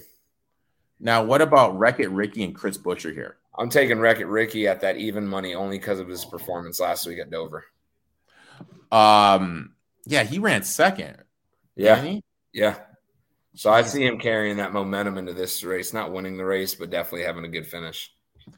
Cendric and Bradley. Cendric still. Brad's still not showing what we need to see from him to put money towards him. Now, do you think that's going to be like that all year? Yes, absolutely. Now, next one, Elliott against Hamlin. We already are invested in Elliott, and we've said numerous times that this is the situation. This is a pure pass. Yeah, either a pass or if you're just looking to sprinkle money in all head-to-heads, grab Hamlin. So if Chase wins, you get your money. If he doesn't, you'll probably grab Hamlin in the head-to-head. Hamlin, Truex Jr. Truex. Kyle Busch, Ross Chastain. Kyle. Joey Logano, Kevin Harvick. Harvick. Now, here's another one of my head-to-heads. Bubba he's raced here 6 times. He has yet to get a top 20. He's historically done bad in this track. I know Cole Custer is not the greatest in the world at this track either, but he's at least performed better than Bubba, who has yet to have a top 20 in 6 races. I'm unclustered here. I'll take a minus 150. Custer all day, yeah. Now, again, unfortunately, we're these bets. No. We used to love these bets. We honestly used to love these bets. But now we can't get them. Like, there's no point in my mind of even betting them. What about this? Minus 130 for Elliott or Larson just to finish in the top 2. I don't like that because in NASCAR, if there's any mechanical issue or caught up in a wreck, you just wasted your money on that bet. Yeah, that's why I like either win it and that's it. The other ones I don't like touching personally. Denny Hamlin, Logano, Harvick, and Kyle Busch all to finish in the top 10 plus 190. I mean, like, this is just look. Bubba Wallace, Eric Jones, Daniel Suarez all to finish in the top 10. I need 30-1 for me to even be remotely into this one. Yeah, I agree with you. Bubba Wall. I mean, all these are just. I don't like any of them. Top 2 finish, no. Top 3 finish, we don't like any of these. Top 5 finish, no. I mean, even these top 10 finishes, like. No, not a fan of any of those. Oh. I'm seeing my boy at 11-1 to finish in the top 10. Corey, the Heartthrob LaJoy. Not like that one? Not at 11. If it's top 20, I'd absolutely jump on it. Who won the poll last week? Do you remember? I do not. It was some rando, I thought. It was Busher. So here, yeah, dude, like getting the poll is just so like I don't know. Like another one. Like any of these right here, they're just not worth betting. They're not. They're not at all. Oh, here's a driver just to lead a lap. Just to lead one lap. You got your boy at plus 125. I mean, I like it. That's weird. A weird bet, isn't it? I've never seen that one before. No. Driver to finish on lead lap. So just to finish on the lead lap. Oh, you got your boy at plus 260. Yeah, and don't forget, guys, jump on Harrison Burton, 500-1. We didn't touch that. Winning car, number of drivers to finish on lead lap. Yeah. What about this? Series champ. Any value you see right here. Your boys all the way down to 6-1. I hate these. It's still so early. Yeah, but I mean, like, if you get it and you get some value, you can always like hedge out. You know what I mean? Like, true. So, but Brandon, dude, we're making this one a little sick. No, sorry, we're making this one a little short. You're a little bit under the weather today. A little under the weather, so I apologize. But Brandon and I do have some big news. We've been going hard on this this is year 2. Yep. BTV reached out to me and they asked if Brandon and I on the weekend could do a show with Brian Beho on BTV, and we're going to add Formula One. So Brandon will be here every Friday on my podcast. We'll be here about 10, 12, 15 minutes shooting the shit and everything, telling you guys who to bet in. And then a little bit before the day of the race, we'll have a segment that comes out on BTV where we'll talk about Formula One and NASCAR with Brian. Should be a great time. Maybe we'll incorporate a little bit more fantasy stuff. If you guys have any suggestions, shoot us a DM. Our DMs are always open, especially if you're an attractive woman. Just saying. But no, seriously, we appreciate the support. Brandon and I have been working hard on this, and Brandon takes a lot of time out of his day to come on and do this. So I appreciate you, Brandon. Absolutely. Why don't you tell everyone where they can find you on social media? Boston Boy 83, Instagram, Twitter, Twitch, all the above. Like I said, sorry if I seem blah. Just trying to kick whatever this is, and maybe a Bees win tonight will help me do that. Okay, man. Well, all I know, and I've decided whoever wins the bet. So it's not hypothetically, let's say the Celtics beat the Bucks. I don't give you a Busch Light. I have to shotgun a Busch Light on the podcast. That's the bet. That works. Okay, that's the bet. That's cool. All right, my man. We got one next week, so I'll talk to you next week, my friend. Sounds good. That's it for today's podcast, guys. Thanks for tuning in. Like I said, I apologize for the microphone issues. I apologize to my guests for the microphone issues. We'll get better. We'll order a new microphone. I cut it out the best I could. Also, make sure you're giving my guys a follow. Follow Gino at It's Me, Gino B. Anthony, A-Town, Sterling, Silver Star Sports, Leo, the BTV Greek, USFL for XFL Jim, and Brandon at Boston Boy 83. Those guys are great, taking time out of their schedule, coming on. I really appreciate it. So please make sure you support them and follow. Also, if you give me a follow on Instagram, Twitter, subscribe to the podcast. Give me a follow on YouTube, where all these videos will be coming out, where I'm interviewing the guest live on Twitch, and then I put the video up on YouTube. If you guys could do that, that'd be greatly appreciated. In terms of next week, Leo announced it. Him, myself, and Kyle will be doing a MMA show on BTV. As always, I'll be with Kyle and Gino on the BTV NBA show. Dresses and Solid Pretzels, they reached out to me. They're on Instagram. They want me to come on about 5 minutes toward the end of their live stream every Tuesday. Give it Bet of the Week. I'll be on that. You guys can find me everywhere, giving out free plays, trying to help you guys make money. Thanks for tuning in. Subscribe, give me a review, give me a comment. All that stuff helps out. Until next week, boys and girls, let's make some cheddar.